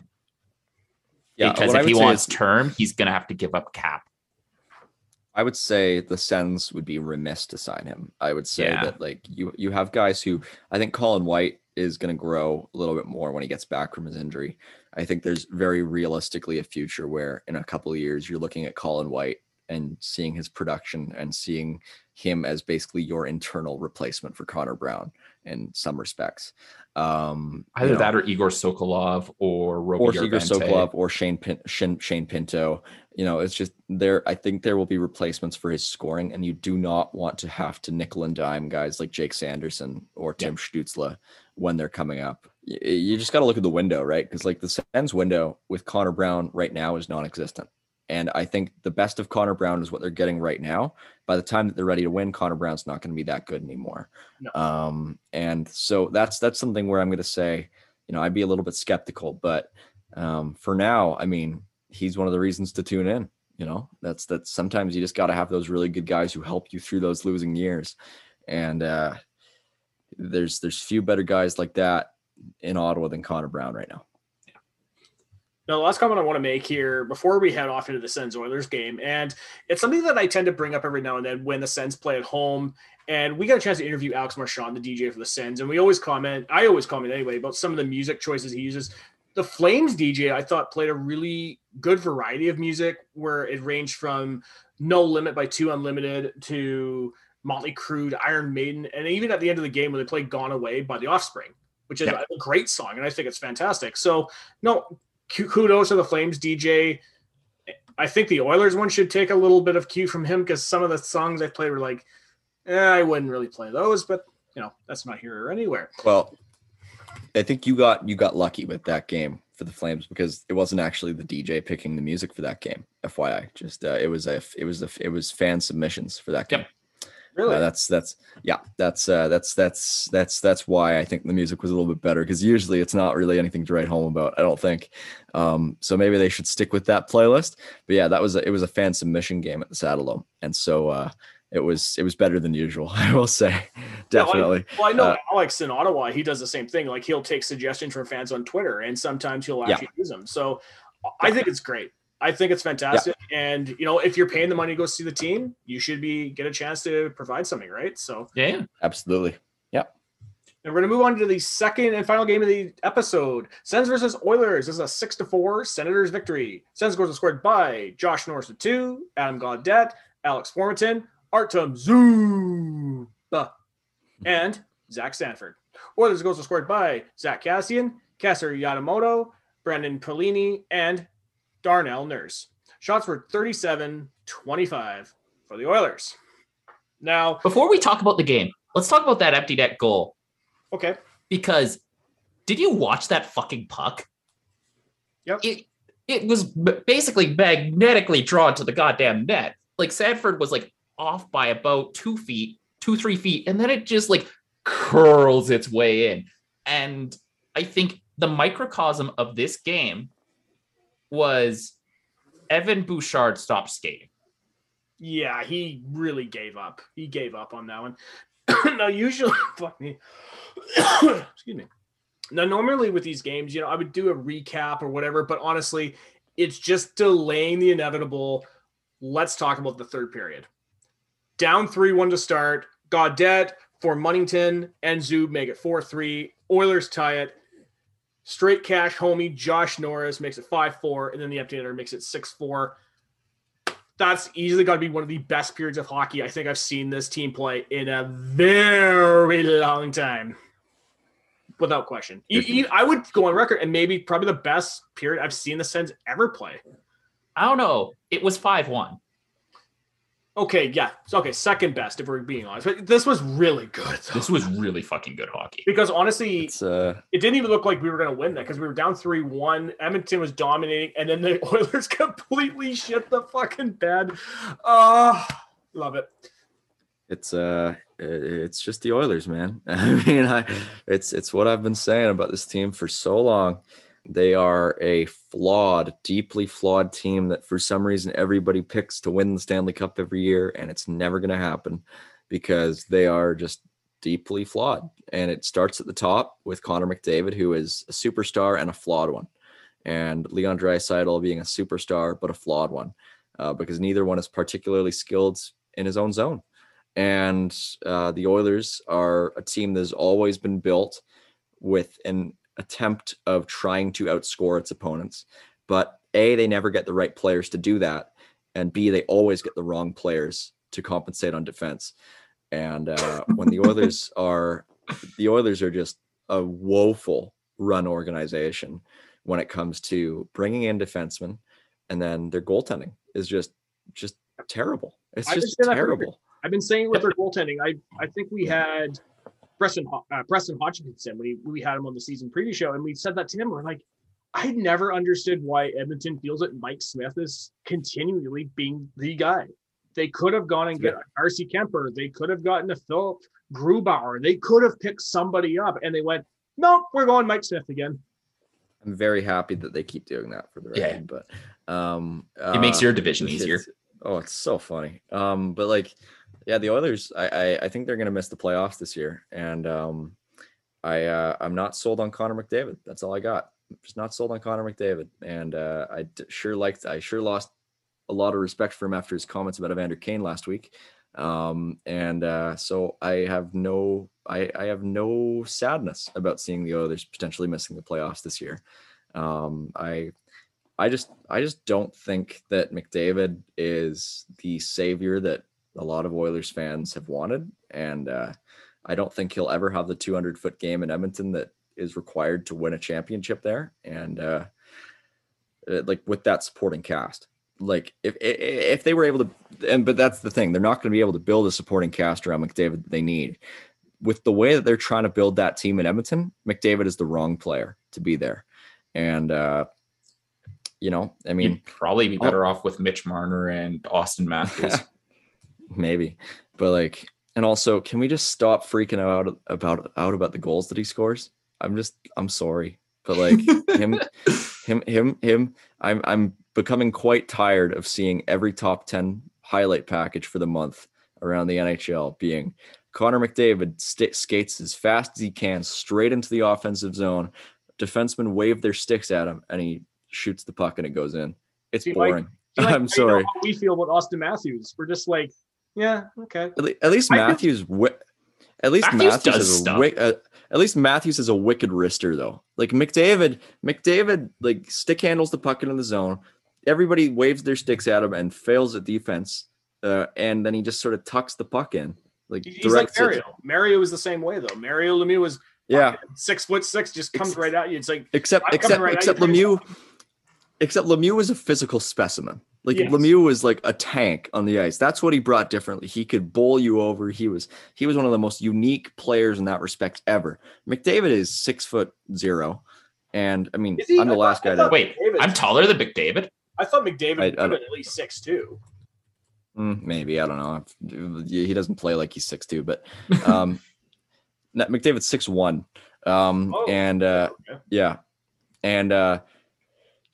he's just I don't know. I don't think there's a more bland face of the NHL that there's ever been. Well, even that house tour they did on Sportsnet was just like, God, talk about a guy who's got no personality to him, right? To be fair, I'm sure modern minimalism is in right now. That is true. Yeah.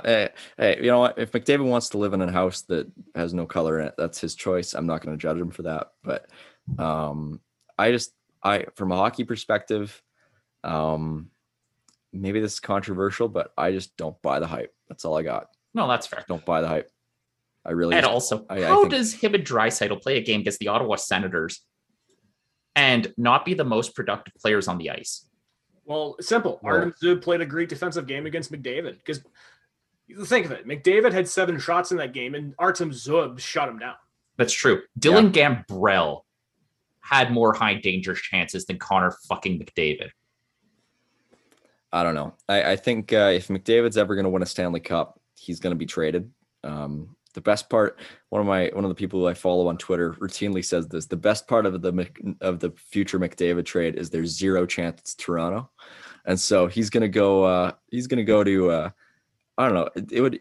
Nothing would warm my heart more than to see McDavid go to some team like Nashville, and Edmonton, watching Edmonton people say that, why couldn't McDavid win a cup in Edmonton? We deserve it more than Nashville, because that would be the narrative.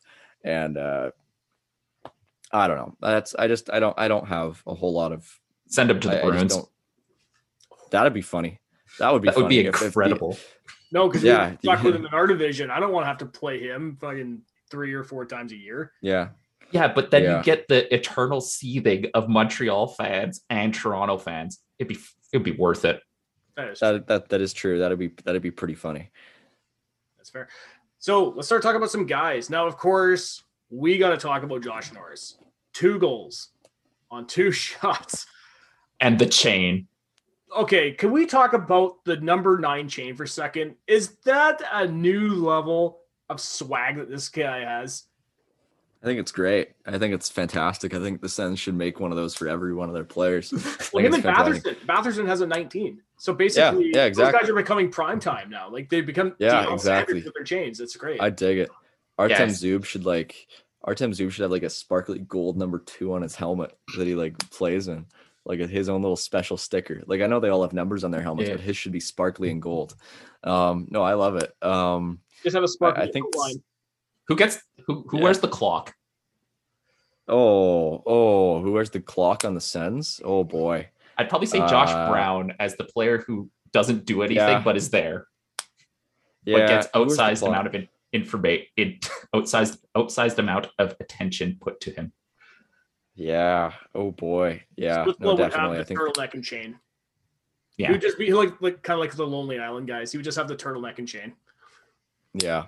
No, the Sens are fun. That's all I got. I mean, the Sens, they I don't know if they're ever going to be the cream of the league, with this core. Like, I think they're going to be a pretty good team, a playoff team. But no matter what, there's still the Sens. They have the best jerseys in the league, close to it. They got a really good logo. They play out of the funniest arena in the NHL. And it's just you never a dull moment. That's part of the reason why I like the Coyotes, and it's part of the reason why I like the Sens.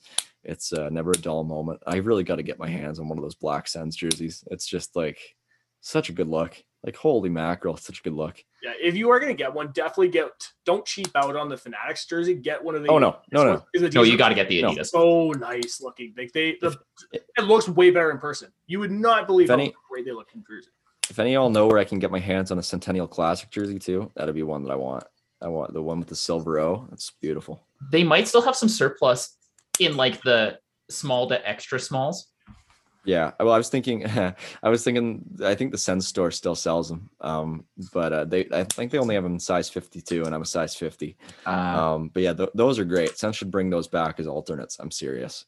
Yeah, exactly. That one. Mark Stone. Beautiful. Yeah. Like, the Centennial Classic, because the Sens, I think, need a red jersey. Personally, I think they really need a red jersey. Well, we do, and that's nice. Yeah, and I think that's the one. That's the one that I like the most, honestly, that they've ever worn, is that one. I've always maintained, like, when we did our reverse retros, we should have done what the Senegoth jersey was, except yes, and have the Peace Tower shoulder patch. I'm still a sucker for those shoulder patches. They look great. Now let's go back to what we're saying here. Now let's talk about Artem Zub. He had 1 goal, 1 shot. That shot was incredible. That's a shot. Yeah. You tend to forget Artem Zub has this kind of offensive talent to him, and then he sees a goal like that, and I'm like, whoa, like he pinpointed that perfectly, and he got it. Here's the thing. Here's what I'm going to say. So we talked about Connor Brown earlier, and you got 2 guys in Zub and Brown who are expiring after next season. If there's one of those 2 guys who I pick, it's Zub. 10 million out of 10 times. And I say, like, because Zub is a little bit younger, and I think he's a little bit better. And he's a right shot defenseman, and every team needs those. If I'm the Sens, July 1st, 2022, I give Zub whatever he wants, really, or close to it, because I think that's a player who they'd be hard pressed to lose. For sure. Well, how often do you just find second to third defenseman right side as a UFA? That literally never happens. He's one of the best European free agent signings in recent memory, for sure. Absolutely. Well, I mean, I'm sure Kaprizov is probably pretty close to that, but he was a draft pick, though. He was a draft pick. Was he really? I didn't. I thought he was undrafted. Oh, okay. No, he was a draft pick. Okay. He's up there. Panarin is the guy who was undrafted. Thinking. Okay, that's what I'm thinking. Okay, so Tim Stützle. Now, of course, yesterday, his 20th birthday. Now, he didn't score a goal, but he had an assist and 1 shot. Such a great player. And I wish he'd scored in that game, so I can't really comment too much about him. But I do want to talk about Matt Murray again. 33 saves, a .892 save percentage. I'm always a big defender. I like to play the devil's advocate when it comes to the goalies, especially on a rebuilding team.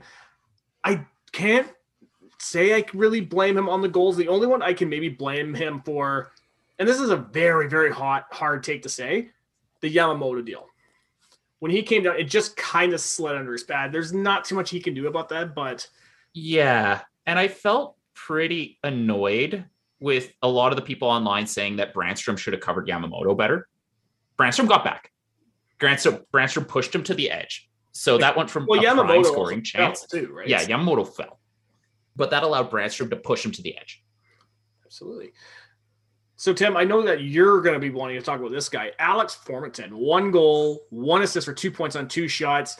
What I've really liked about Formenton really is that not only is he on a tear, but he's found that long missed scoring touch that we didn't even think he really had on him. Mm-hmm. And the other thing about Formenton is all of his goals that we've been talking about have come from solid, unabashed forechecking.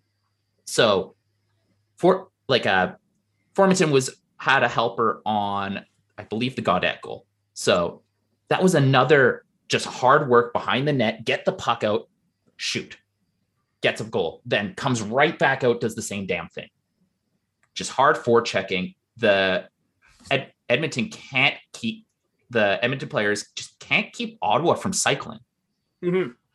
And that's just the really interesting thing. And it was Cody Ceci and Duncan Keith getting victimized again. Can we talk for a second when Josh Norris scored that goal that he was using Dylan Gambrill's helmet, and his celebration was he took the helmet off and threw it onto the bench?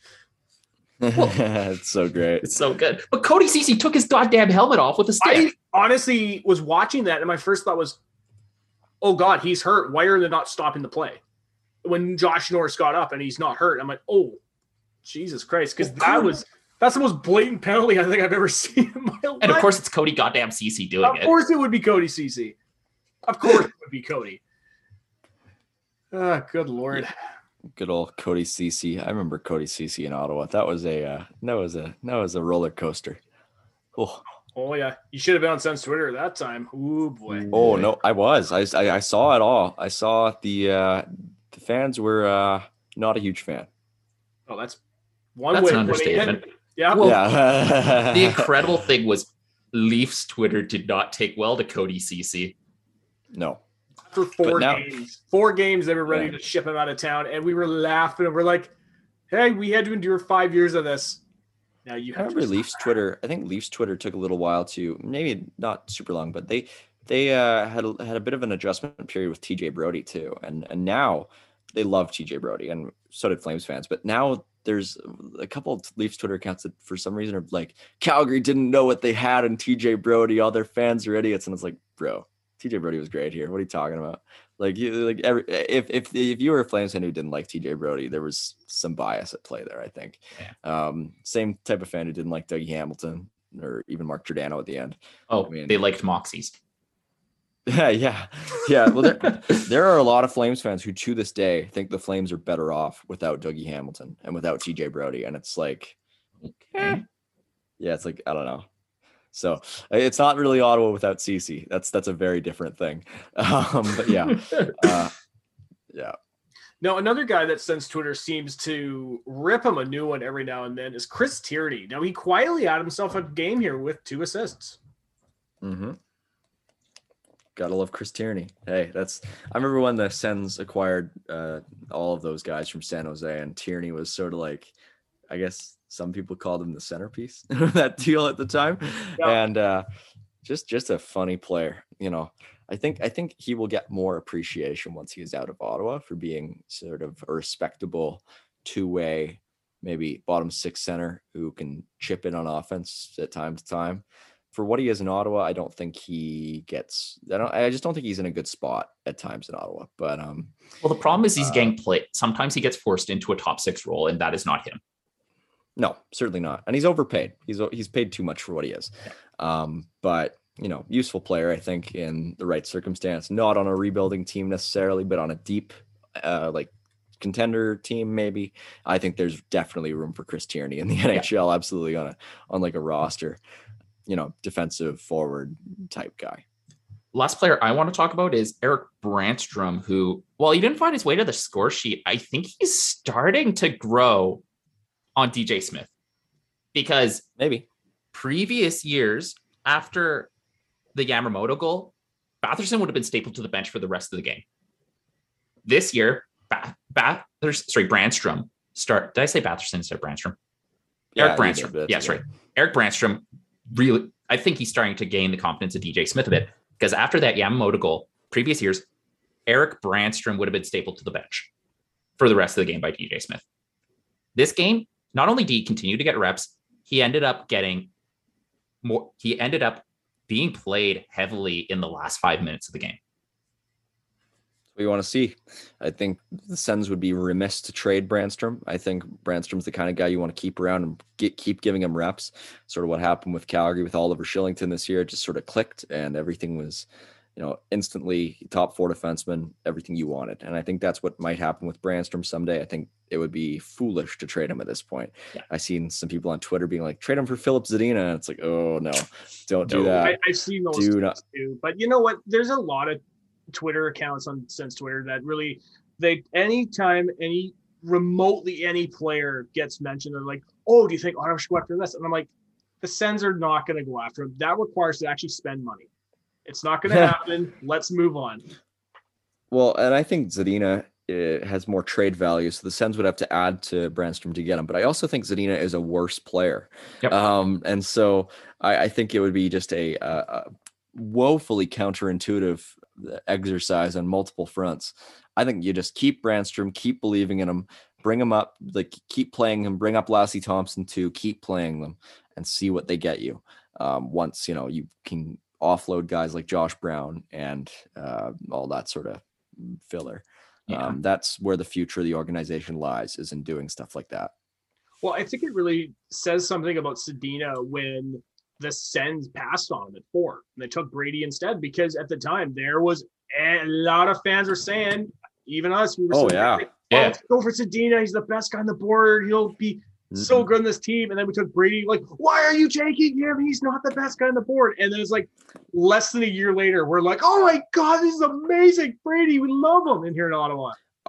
I said this at the time of the draft. I thought Brady was absolutely the right pick because you have a Tkachuk. This guy's a Tkachuk. And this guy looks like he might be a clone of the other Tkachuk. And you can't pass on that guy. No. Like, this is a guy who comes from the richest NHL bloodline imaginable, basically. In recent history. In recent history. Whose dad was a superstar, whose brother is a superstar. He's forming into a superstar now. Is forming into a superstar. And I at the time, Philip Zadina, as good a player as I thought he might be, I just thought, you got a Tkachuk in your sights, you don't pass on him. And they didn't, and it was the right pick. Yeah, I still can't believe Montreal picked Kotkaniemi. That's the thing that I cannot understand. Yeah, that was a curious one. I know we had to make Katugas here about that, Tim? Yeah, poor guy. Okay, I do want to talk about Brady, the final guy on my notes. Now, even though he had an assist in one shot, did either of you guys watch the after hours interview that he did post game? No. Was pretty great. Tim's gonna appreciate the titty shirt came back. Oh, I love the titty shirt. Oh no! Oh, yeah. Does Matthew do shit like that? Sometimes. He's a bit of a clown. Sometimes. He usually messes with his hair more. He's done the racing stripes before. I mean, the clothes he hasn't really done anything crazy, too crazy with. Yeah. They're both characters, though. Absolutely. Yeah, well, even Matthew in some of the after hours I've seen, I think there was the after hours he did after Brendan Lemieux bet Brady. And that was hilarious. He's just like, yeah, that guy's a fucking clown, or whatever the hell it was he said. Yeah. And you're like, yeah, gotta stand up for your brother. Brother, yeah. Yeah. Absolutely. Can we make a mention though? And one thing we didn't mention in the Chuck Bowl game, Matthew hit Brady in the junk with his stick when he went down. God, that was great. That was funny. I was sitting there watching it, and we were just killing ourselves. Like, that's awesome. One of these days, they're gonna fight. It's gonna happen. Well, their mom will kill them. Do you think their mother, which is stronger, the urge for entertainment, brotherly rivalry, or mom's wrath? I would want to see that on video. Yeah, that would be because hilarious. If they do that, their mom is going. She seems like a wooden spoon type of woman. Well, seeing Brady and Tkachuk, or seeing Brady and Matthew sort of standing in their family's living room with their heads just hung, well, like Taryn Tkachuk's like giggling at the side, and the mom is just like going, "What were you thinking?" Don't be worse. They're gonna be sitting on the couch. Both the boys. Yeah, oh yeah. Sorry, mom. And Keith and the mom bringing Keith into it and saying, "How could you let this happen?" He'll be on the couch too. Yeah, Keith will be on the couch too with his head hung, just being like, "Oh, why did I let this happen?" Yeah. I said, don't fight, boys. You didn't say it hard enough. That'd be hilarious. I'd pay to see that. Same. Yeah, I would too. It would be great. Yeah. So I don't have any more notes to say on these games, guys. If you just want to head off into the close, let's do it. I'm good to go. So Mike, we really appreciate you coming on the show to talk with us this evening. We hope to get you back on the show another time. Now, before we head off into the close, first of all, where can our listeners find you on social media, and where can they find your articles and the Wings Nation? Okay, so this might take a while. My Twitter is at Mike T Gould, at MikeTGould. I'm on flamesnation.ca, wingsnation.com. That's basically the two main sites that I write for. And they're both on Twitter at Flames Nation and at The Wings Nation. Aesthetics, you just go on YouTube, type in aesthetics, and it's basically the first thing that pops up. That's ICETHETICS. And yeah, I mean, it's basically just about it. I mean, unless you want to come down to Okotoks and hear my PA announcing, but that's a bit of a trek for probably most of your listeners. So yeah, no, it's busy times, and trying to make the most of all this opportunity. Well, guys, thank you so much for listening to the Third Line Plug Sensecast. I hope you've enjoyed it, because believe me, Tim and I love recording it for you. We're on the National Podcast Network. You can find our page on nationalpodcast.network. You can find our links to iTunes, Spotify, SoundCloud, and Google Play. We're also on Twitter. At Third Line Plug is our Twitter handle. Tim is at M91 Honey Badger. I'm at Great Red Gipster, GR8WATE Gipster. If you want to shoot an email to talk about the games, talk the art, or you want to give some feedback on Mike Gould's appearance here in the Third Line Plug Sensecast, shoot us an email, thirdlineplugsensecast@gmail.com. Okay, Tim, so for the games of the week as it currently stands, we've got 3 games on the schedule. Tuesday, the Buffalo Sabres will be coming to Ottawa. Thursday, we'll be heading down to Pittsburgh to play the Penguins. And Saturday, we are heading to Washington to play Alex Ovechkin and the Washington Capitals. How the hell is this the first time we've played Buffalo this season? COVID. Okay, I'm Dior. Until next week, guys, I am your host, Taylor Gibson. And this has been Tim Jancy. Go Sens, guys. Woo!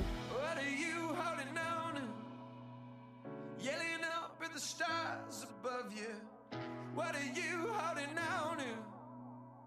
Saying that